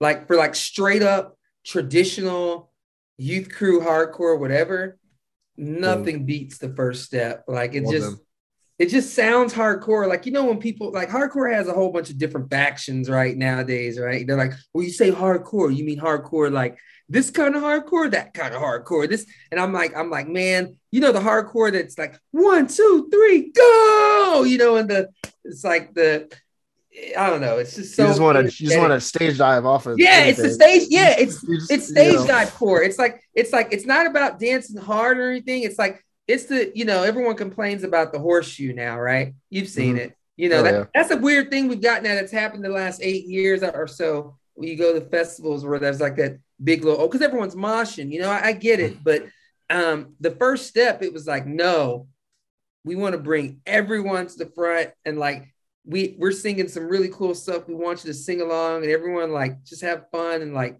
stage dive, man. Yeah, First Step. I might watch the last show video again after the podcast because such a magical video. Man. I was there. Shout out to Fred. Oh yeah, Fred. Yeah, he drummed for Counterblast, so he's good. Oh yeah. Yeah, forgot about it. I did a little band. You're up. So my controversial take for important Black rock and rollers, near and dear to my heart, Oxblood featuring Phil and Mac. That I have to, because like to be black in the skin in America, you gotta be like extra double triple crazy, you know what I mean? And like knowing Phil, just knowing he exists, and there's still a few skins floating around, but Phil was like out there like front and center, you know, and like, yeah, Oxblood as time went on, you know, showed their true colors, but you know, the fact that Mac and Phil were there holding it down, doing their thing, like I would be remiss to not give them their props, because like they opened a lot of doors for the rest of us who came behind them and decided to shave our heads and buy $90 polo shirts. I have a question. Why Oxblood over the Templars? Yeah, because of Mac. The music was harder too. The music was harder. Like Templars, I like the Templars musically, but it's when you have just Phil, it's like, okay, like the token black dude, whatever. But like Mac up front with Phil. But who's the other? Because I'm not that familiar with the Templars. But who's the? I think he plays guitar in Templars right now. No, he always has been. It's always been Phil and another dude whose name I can't remember. Yeah, and that's the thing. Like I don't even remember the other dude from Templars' name. But when I saw the first time I saw a photo of Oxblood, I was like, oh, like when I saw Mac, I'm like, oh, he's about it. Like he's like no muss, no fuss, you know? And yeah, I mean, if I had to pick a record to listen to, I'm gonna listen to Return of Jacques du Molay over like any Oxblood record, but like the presence, I think, spoke to me in a very massive way. And like I have to like constantly remember like that was a moment in time that like I gotta acknowledge. Like that's why I said that was my controversial pocket pick. Chris, you're up. So of course it's a band that I've talked about forever. I know what you're gonna say. Slowpoke. I knew it. Fucking Slowpoke, man. I'm I'm terrible because I don't remember dude's name, but he got canceled recently anyway, so I guess that's probably for the best. Why did he get canceled? But Ollie. His name is Ollie. Ollie. He was most recently in Killer of Sheep. So yes, I was going to get there, but yes. I don't know, some sketchy shit with girls or something. I'm not 100% sure. Okay. But Slowpoke, like early mid 90s Pittsburgh, heavy but with a groove. I thought, Ollie's vocals I thought were at his best at that time. There's just a flair of Krishna conscious in there, but really more just like, introspective lyrics. And like one of the things that I always really liked about him, besides like screaming Kali Yuga, is there's a thing where he talks about doing like, all the horrible things that I've done, the lying, the this, the that, or the others. But what about all the horrible things that people have done to me and no one's talking about? And it was like, that's something that really, like, even to this day, that line like gives me goosebumps, because it's like, yeah, what about all the horrible shit that people do that you don't talk about? You know what I'm saying? Like Slowpoke, like I think there may be like the tracks on YouTube. Definitely check it out. People need to do Slowpoke covers, or at least get that vibe that they had going, because it was slow-ish, but the drummer was so phenomenal, and he just like in his own way sped up these kind of slow riffs, and it was so like, well, he was doing a lot of shuffles off his snare. Like he wasn't just banging on his china, he was like doing shuffles off his snare as part of the fills instead of your typical like slow roll off of stuff. They were great. They were great. Fucking Slowpoke, man. Fucking Slowpoke. Get some shirts, Chris. I I'll may or may not have printed 4 shirts and a crew neck. Uh-huh. Oh, damn. Okay. All right. It was super low key. I printed Kula, Bumshi, Oyo, me, and then a crew neck. I figured. I was like, yep, they got it. Yeah, that's who got it. All right, I'm up. I'm gonna pick End It, because I think End It is like awesome. And this dude, so I've never seen them, but this dude, like when they start playing, he starts singing like old like songs and shit, which is freaking hilarious. He's like hilarious between songs, and he just like his voice is powerful. Like he's just good. They play good, fast, hardcore, and that dude is just awesome. I want to like hang out with that dude and chop shit up. You know what I'm saying? Like I just want to talk to that dude. But and it's awesome. Like I don't know what else to say. I don't know a whole lot about them. I think they're from Baltimore. Book them. Yeah, man. Bring them to Buffalo. I don't book shows, man. Talk to someone who does. Yeah, definitely. Well, we should get Ended here, because they are like one of the best new bands that I've heard in the last like 5 or 6 years. So good. Keeping that Baltimore thing alive. And like that, like the one-way track 7 inches, like it's like 3 minutes long or 4 minutes long. So it's like you can listen to that like 4 times in a row and shit, and it just gets better every freaking time. And keep like your head on a swivel, no face, no crime. Yes. Yeah, Love that shit. Ended is awesome. Yeah, Ended.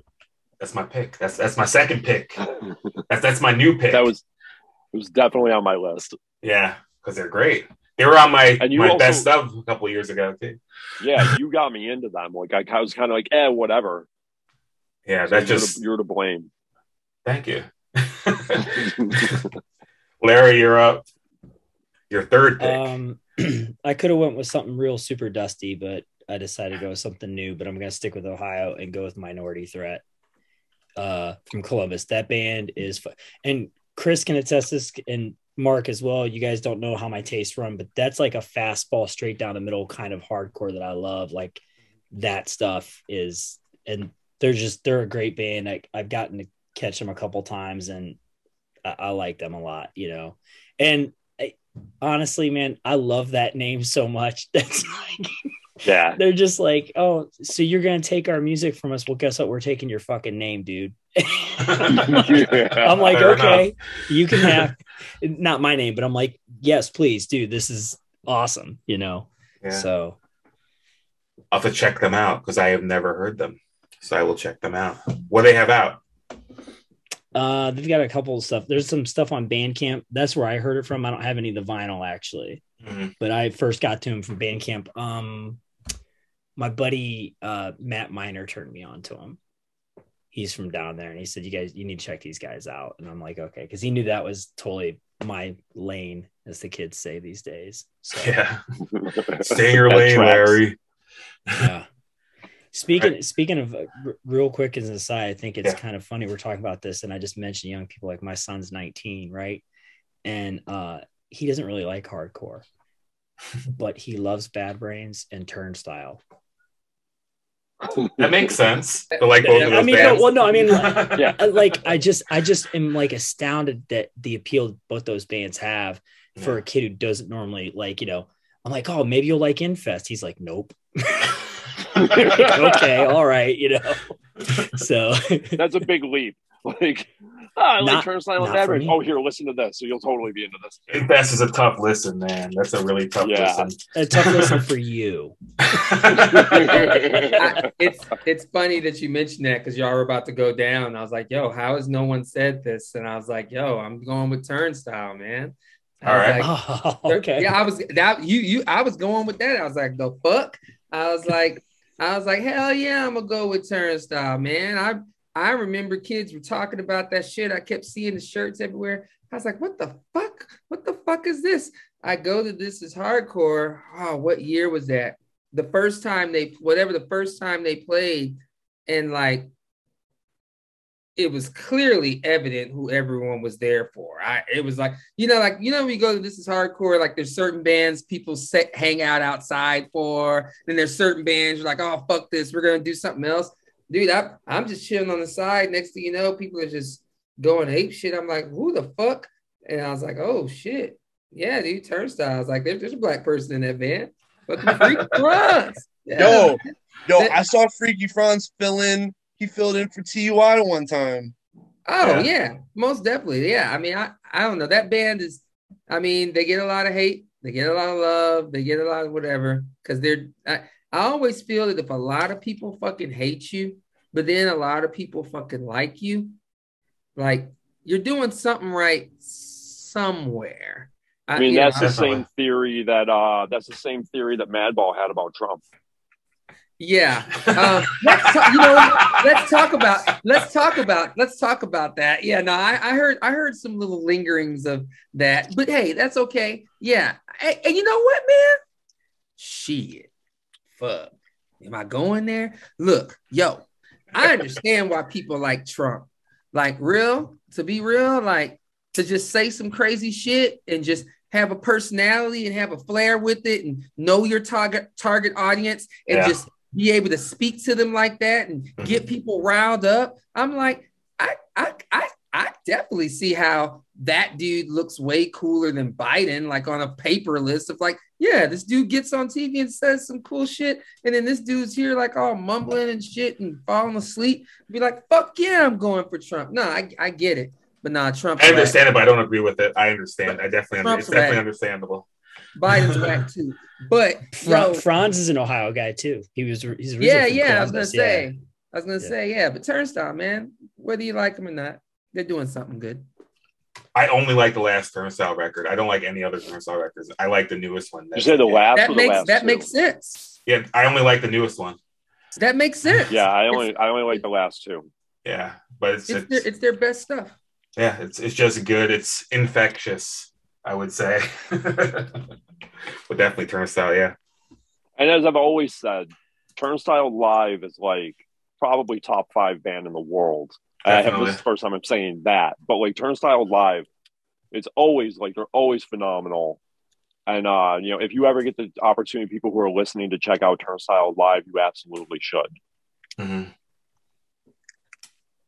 One cool thing they did though, like I saw them in Toronto at Not Dead Yet Fest, and they were obviously like supposed to be the headliner at the show that they played, but Gloss was playing too, and they let Gloss headline, which I thought was really cool that they did that. Yeah, because Gloss was breaking up, and they let them headline the show, which I thought was really awesome.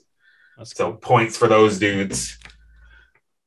I'm sure it was a black guy's idea. I'm sure he was like, let's do that. You know, Yo, sure we're gonna claim it. We're gonna claim it. Everything good. Everything good. It's been established that all the best ideas are yours. Can we take a moment? Can we take a moment to appreciate the fact that Franz used to hang the polo flag over his base cap? Yes. He doesn't do that anymore. He doesn't I don't do know it if he anymore. still does. I haven't seen them in a while, but like the fact that he always came through with like the ill polo drip, I was like, whoa, that's so dope. God That's damn. another thing about black people. Black people always be fucking dressing. I will say about that dude. That dude be shining. Every time he gets on stage, this motherfucker be shining. And I keep trying to tell people, yo, that's a part of the show. You be coming on stage looking like fucking scrub ass shit. Like just like four dudes. Like, yeah, man. Get on there and fucking shine, man. Look cool, man. I enjoyed his backwards Cunningham jersey from This Is Hardcore a few years ago. That was cool. That was a look. All right, Kari, you're up. No, Keith is up. Keith is up. Sorry, Keith is up. Let's see. Who is? No, Keith is up. Keith is up. Sorry. Yeah. All right. Oh, damn! Y'all just took all my picks. I was gonna pick Templars, but let me think. So I was trying to think of like another band, a spotlight that I feel like not a lot of people know about. They didn't do a lot, but I thought they were really cool at the time, and the singer was a good friend of mine. So all the way from like Halifax, Nova Scotia, where like nobody really cares about, bands from there. But they have some good bands from there. My friend Chris Murdoch, aka C Murda, he was in this band called Envision towards the end, which was like a late 90s, like not to be confused with the Florida Envision. There was a Canadian Envision too. And my first band, we actually did our first tour in 2009 down to Florida and back with them. And that's when I met Chris, who was in the band. And, he was also, like a tall black dude that's super into like, youth crew, early rev, youth crew stuff. So we bonded like immediately, like hardcore. And a few years later, he fronted a band called Word on the Street, which I ride for to this day. I think they were fucking phenomenal. Kind of like a straight ahead worship, but like done tastefully, perfectly. Like there's been straight ahead rip off bands, which I'm all aboard for because that's like one of my favorite bands ever. But they did it so well. He sounded so cool, and it was his vision of a band. They were called Word on the Street, and he's like, yeah, once we cover every straight ahead song at a show, like each show we're gonna cover straight ahead song. Once we finish doing their discography, we're gonna like break up, and they did. Like they played shows and they covered straight ahead songs, including Nothing Song, which was like I got to see them do that, which was like so sick because I'm like a fucking New York hardcore nerd boy galore. But they were a sick band. They're called Word on the Street. If you could look them up, I don't know if they're probably not streaming, but you could probably find them on like Bandcamp. Yeah, Word on the Street. The Streets is Watching. That was the name of the record. Nice. Had anybody ever listened to them?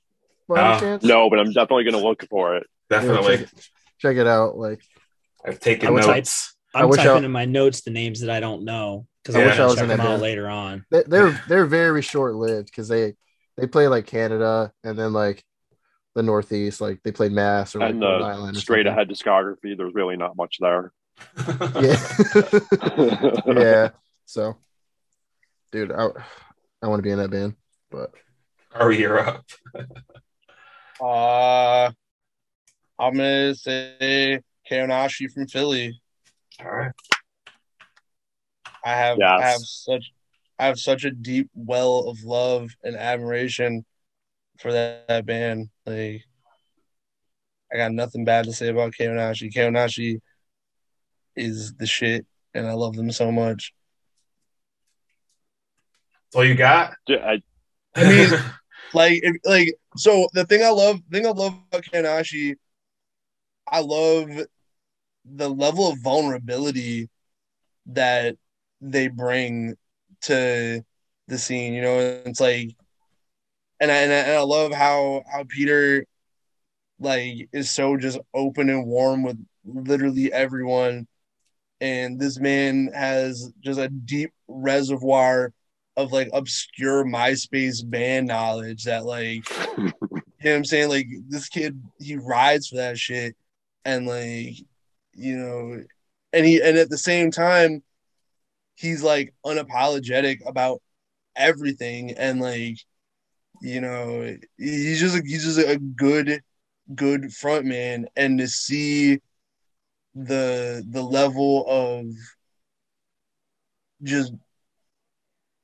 like searching for like hope and positivity, the fact that they came up with a whole, you know, continuous narrative throughout all their projects, like there's so many layers to the shit. Like they're cool kids, they're a good band. Normally I'm not into like more scene metalcore influenced music, but like I fuck with Kanashi because like it's a good band, man. Like I can't think of anything bad to say. Like, well, there's nothing, like everyone who plays in the band is dope. You know, like they're all genuinely good, nice people. Like, nah, it's a great band. 10 out of 10. Yeah, when I was on Larry's podcast the first time, I definitely had the one record down as a record people should check out. Not the newest one, but the Why'd you do it? Yeah. And like they were just like every song on that spoke to me, and like it took me right back to a place in a time where I could relate to every single thing that was being said. And the one that always stands out in my mind is where he's talking about being at work, making a sandwich for somebody and thinking about the conversation from the night before and how it's fucking them up. And it took me right back to when I worked at Avenue Pizza. I was like, fuck, man, I fucking get this. And some people are surprised that like I fuck with a band like that, because I guess people think that's out of my wheelhouse. Yeah. But really, they're just the next generation of All Else Failed. Like they have a very similar vibe and tone to All Else Failed. It's just a modern version of that. And like, I fucking love All Else Failed. Wow. Yeah, I was gonna say like you gotta, and the thing that I love witnessing the most is like when Peter flipped his vocal style, because like I got introduced to them like maybe like, oh man, 2017 is when I got introduced to them, and the vocal style that Peter was doing was a lot different. You know, this was back when like the Never Home EP came out, and X Prayers had come out before that. And then right after Never Home, Peter decided to start like shrieking a bit more and doing it a lot more higher pitched, and like it fit the lyrical content and the overall vibe of the music a lot better, because like I feel like throughout the whole Keonashi like sonic universe, for all intents and purposes, right, it's like it's the life of like a perpetual a kid in high school, you know, like that's the character who's like navigating through the shit. And so like yeah, your voice is going to be a little shaky and a little higher than normal, you know what I mean? And there's just so much like pain and vulnerability in that, as opposed to like, you know, some dude who's like 100 pounds soaking wet trying to sound like a Rottweiler, you know what I mean? Mm-hmm. It's real. Like it's fucking real. It's a lot realer than most bands going right now. Yeah. You know, 100%. and like real always trumps style. Definitely. I remember the like videos of them playing at Cluck You Chicken, you know what I'm saying? Like that was dope. You know, when they come to Buffalo and their fans, like their fans ride for them so fucking hard. Like I've literally seen their front row fucking crying and screaming, wanting to tear themselves apart to these lyrics. You know, like you don't see that all the time. Like even bands that think that they have these powerful emotional lyrics, you don't see that. Like you don't see that level of connection. And like it's fucking amazing. Like that band, like I can't say enough about that band.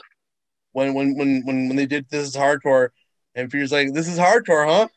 That was Like- crazy. I had never heard of them. And when everybody came out with the blue sweatshirts, Yup, dude, yeah. I was like, yo, who the fuck is this band? I mean, musically, it wasn't hitting me, but I respected it. But see, now that you've said what you've said, Chris, now I'm gonna have to revisit it. Yeah, and it Because definitely, I when fuck you're, with All Else Spelled, and Oh, yeah, yeah. fuck with them incredibly. So now I'm trying to bridge that. I was like, maybe I need to go back and listen to them with you definitely need like mindset. headphones on, hearing the lyrics, hearing how he's projecting those lyrics, how he's delivering those lyrics, those manic moments, those down moments, like the whole package, much like All Else Failed. You know, like it's just a modern iteration of All Else Failed. Okay, yeah, I'll revisit it. I just remember the set was crazy. Kids like Chris Yeah. said, kids were losing their shit that year. I was like, you know, that was the year of like a lot of like new stuff was popping up. That was also the Vane set, right? Where I was like, what the whoa. Oh my god. Oh shit. That's a black motherfucker. Yo, what up? Shout out Valero. to Vane. Shout out I to saw Vane. Bane in a basement. Yeah. I saw Bane Shout out in to a John. basement. Yo, shout out to Shout out John. to John. John. Yo, and let me, speaking of moshers, yo, John moshes fucking hard. Respect to that dude. Woo! He, don't get caught. Don't get caught slipping. Just saying. Chris, you're up. So I'm digging deep and fucking local. Deep and local. And it's not Black X. I'm sorry, Mark. Black X should be on the list, but it's not.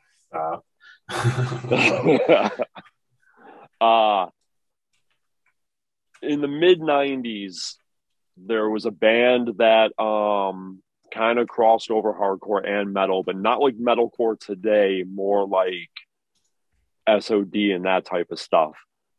And they were called Blacklist. 2 demos, one with a really corny name and one with a not as corny name, but still kind of weird. The first demo was Hard Sandwich and the second demo was Warface. Hard Sandwich? Yeah, it's such a bad name. Straight SOD worship, but Sherman Maxwell, the singer, had like a vocal range that nobody in Buffalo at the time had. No idea what happened to Sherman. If anybody who's listening to this knows what happened to Sherman, we'd love to have him on the podcast. But Blacklist is like a forgotten gem. I don't think they lasted real long. Like I met Sherman in '93 when I moved back from Buffalo. And I think Blacklist was done by like '94. Mark, your buddy Valiant may have the demos because I know he was friends with Sherman. Maybe I'll bug him. Yeah. But yeah, like Blacklist, like definitely like nobody talks about him anymore. Definitely a gem, a Buffalo gem that needs to resurface. Yeah. And while I'm on that tip of Buffalo, for those who are into death metal and that whole thing, Lamont Bell, Grotesque Infection and Organism. Dude, I love Lamont, man. Fuck. We would love to have him on the podcast too if you actually talk to him. Do it. Oh, we missing a whole bunch of stuff. Ooh. Okay. Wait a second. Hold on. I just something just came to my head and I was like, oh. Well, I gotta go. I gotta make my last pick. That you guys can throw in whatever you want to throw in. I just thought of something, but go ahead, go for it. Well, my last pick is Damnation AD because Ken Olden is the coolest dude ever in hardcore. Like he was just cool. Like I don't know. I think he wrote a lot of Damnation's lyrics and stuff, which is cool too. You know, he's the freaking riff master. You know, he beginning to end of Damnation, he's awesome. And like, I don't know, Ken's just cool. I don't know. That's all I gotta say. Ken is just the man. I want to have, Ken, but like you also like Ken, like Worlds Collide, Damnation. Yeah. I can't believe I'm drawing a blank. Better on than the a name. thousand. Better than a thousand. The other band that he did with Mike that I'm totally drawing a blank. Where Tigers Fight. yeah. Like I'm sure there's others in there, like Battery. Yeah. Yeah, Ken Olden is just incredible and super talented and just a cool motherfucker, man. Like, I feel like without him, DC wouldn't have had any bands from 91 to 96. yeah, I mean, he was the man. So, yeah. Did he do Not some many- recording, too? He was a recording guy, right? He did recording and stuff. Yeah, Fort him and Knox. Esau had Fort Knox. Monster Island, I think it was. Yeah, Fort Knox. Fort Knox. I got that CD somewhere. But Fort freaking Knox. But, yeah. Damnation. So, yeah, that's my pick. I mean, Ken Olden is awesome. That's all I gotta say. So give me some of your other stuff that we didn't talk about. Suffocation. Yes. Fucking Dismay.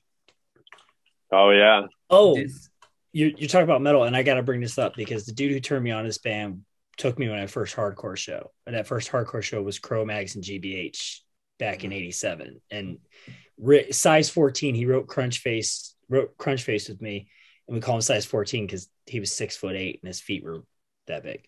But he introduced me to a band from Chicago. They're tangentially related to hardcore, but they're not. They're a metal band. They're called E-Trope.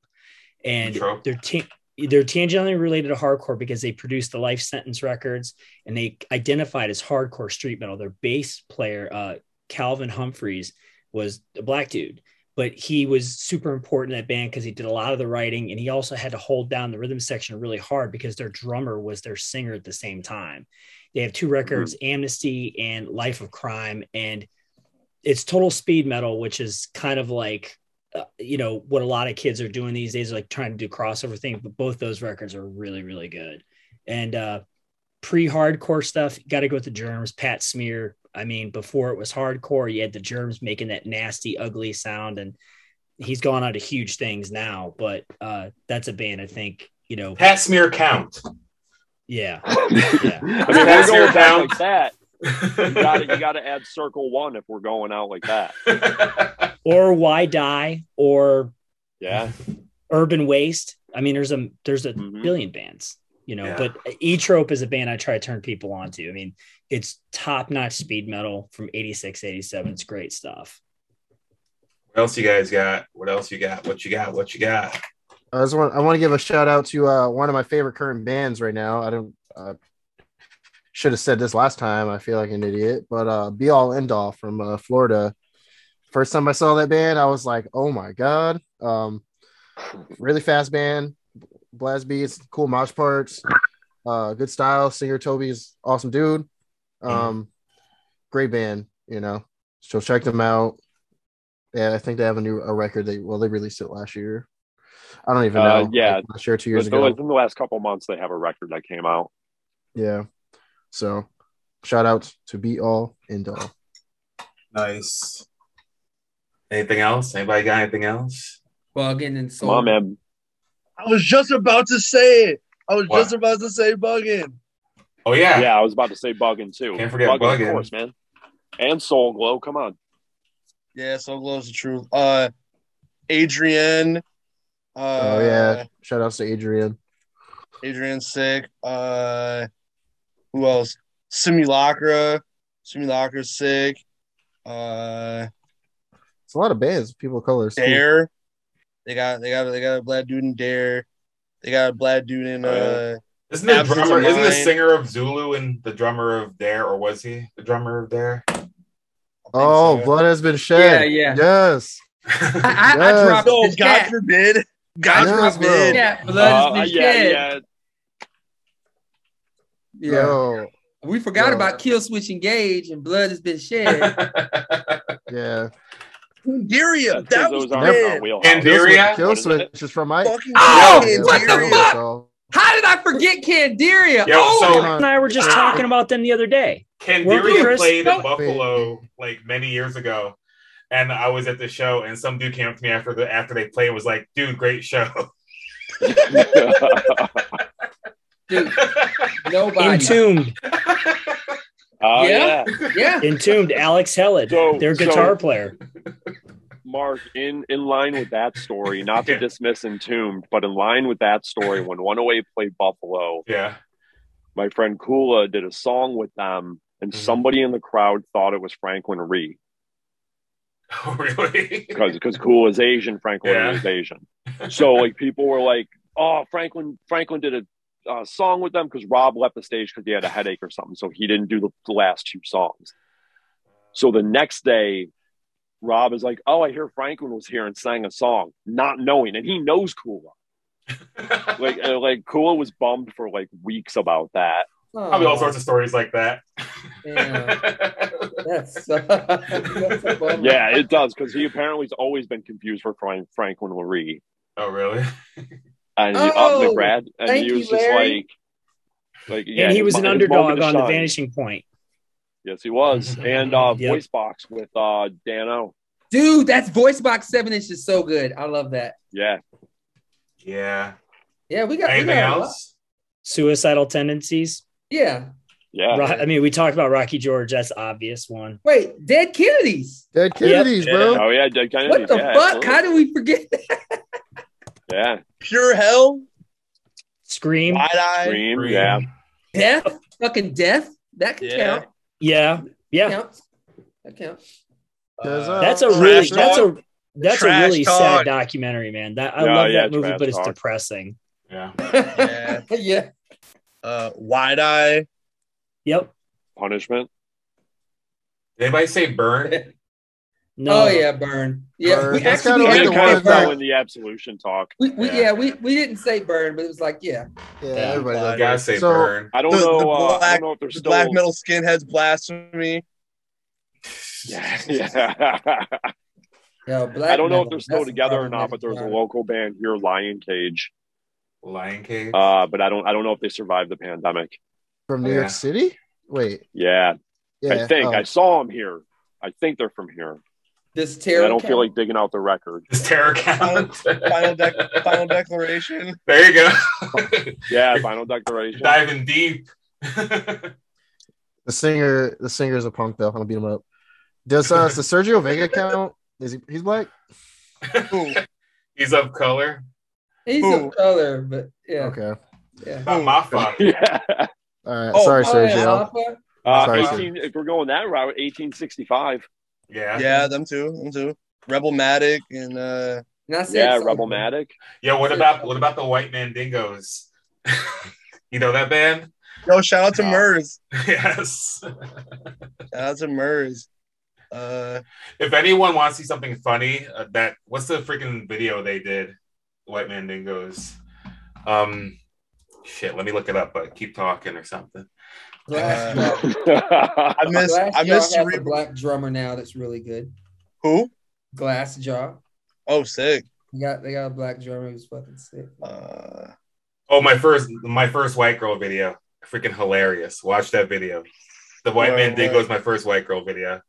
Shout out to the Seeker. 45 adapters. The 45 adapters. Shout out to Seeker. Dusters. Dusters. About that band Cerebral Ballsy. now we're going way out. Yeah, that band Cerebral You're Ballsy. talking about Seeker, man. Holy shit. Dude, You you already man. know. Dude, you already know. We bonded should. immediately when I met you about Seeker. Dude, So we should have toured, but yo, much love and respect. Thank you. Creeping Death. we almost did Creeping the tour Death. together. I tried. I was trying so hard. Yeah, that's right. Yep. Anyway, Someday. great. All right. Anything That's else? all of them, right? We got anything else? It's fucked up. No, They wouldn't there's say Jesus Transcend, Piece? No outlet. I did. said I Jesus. did. Okay. All right. I said Jesus Piece got thrown in there. Action News. New Oh, yeah. up and coming Philly bands. I filled in for Action News once. And it was sick. Nice. So many Juggernaut. bands. Juggernaut from Buffalo. Juggernaut, yeah. We should make like a playlist on like Spotify or something and share it. Maybe I'll get Yeah, to work man, on do that. it up. That'd be kind of cool. Make that magic happen. Anyway, I think we'll wrap it up now. This has been a fun conversation. For sure. Yeah, thanks everybody. I appreciate you all guys all coming on, and we'd probably have you guys back on for some other kind of episode, one of our other draft episodes, because you guys were awesome. So we're always Nice to meet talking- you guys. We're always talking Likewise, forward. So. likewise. Yeah, it's Yeah. cool to see people repping hardcore.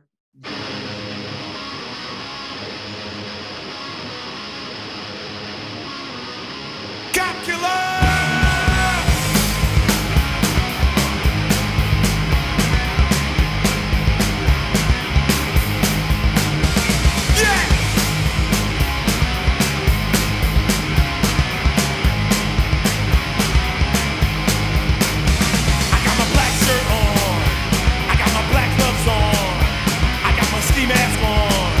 This shit has been too long. I got my 12-gauge sawed off.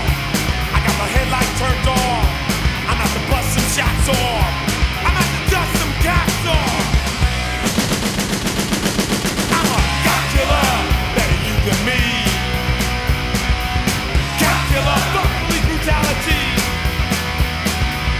Cop killer, I know your family's grieving. Fuck them. Cop killer, but tonight we get even. Tonight I'll be your night. I got this long ass knife, and your neck looks just right. Now my adrenaline's pumping, I got my stereo bumping. I'm out to kill me something. A pig stopped me for nothing. Cop killer, better you than me. Cop killer, fuck police brutality. Cop killer, I know your mama's grieving. But tonight we get even. Yeah.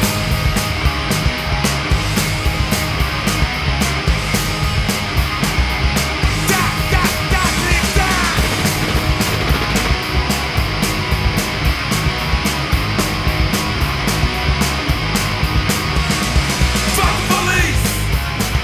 Fuck the police. Fuck the police. Fuck the police.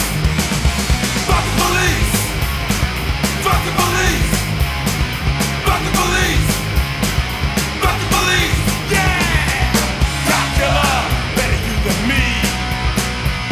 I'm a cop killer, fuck police brutality. Cop killer, I know your family's grieving. Fuck them, cop killer. But tonight we get even.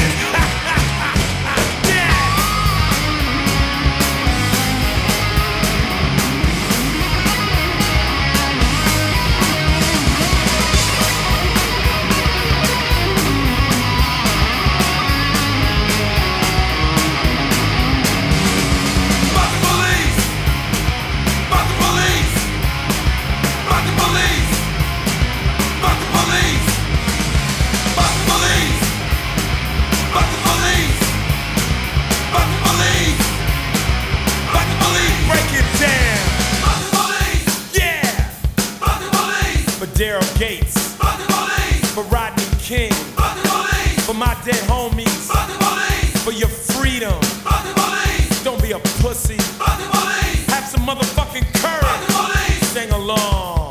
Cop killer, cop killer, cop killer, cop killer, cop killer. What do you want to be when you grow up? Cop killer. Good choice. Cop killer. I'm a motherfucking cop killer. Cop killer, better you than me. Cop killer, fuck police brutality. Cop killer, I know your mama's grieving. Fuck her. Cop killer, but tonight we get even.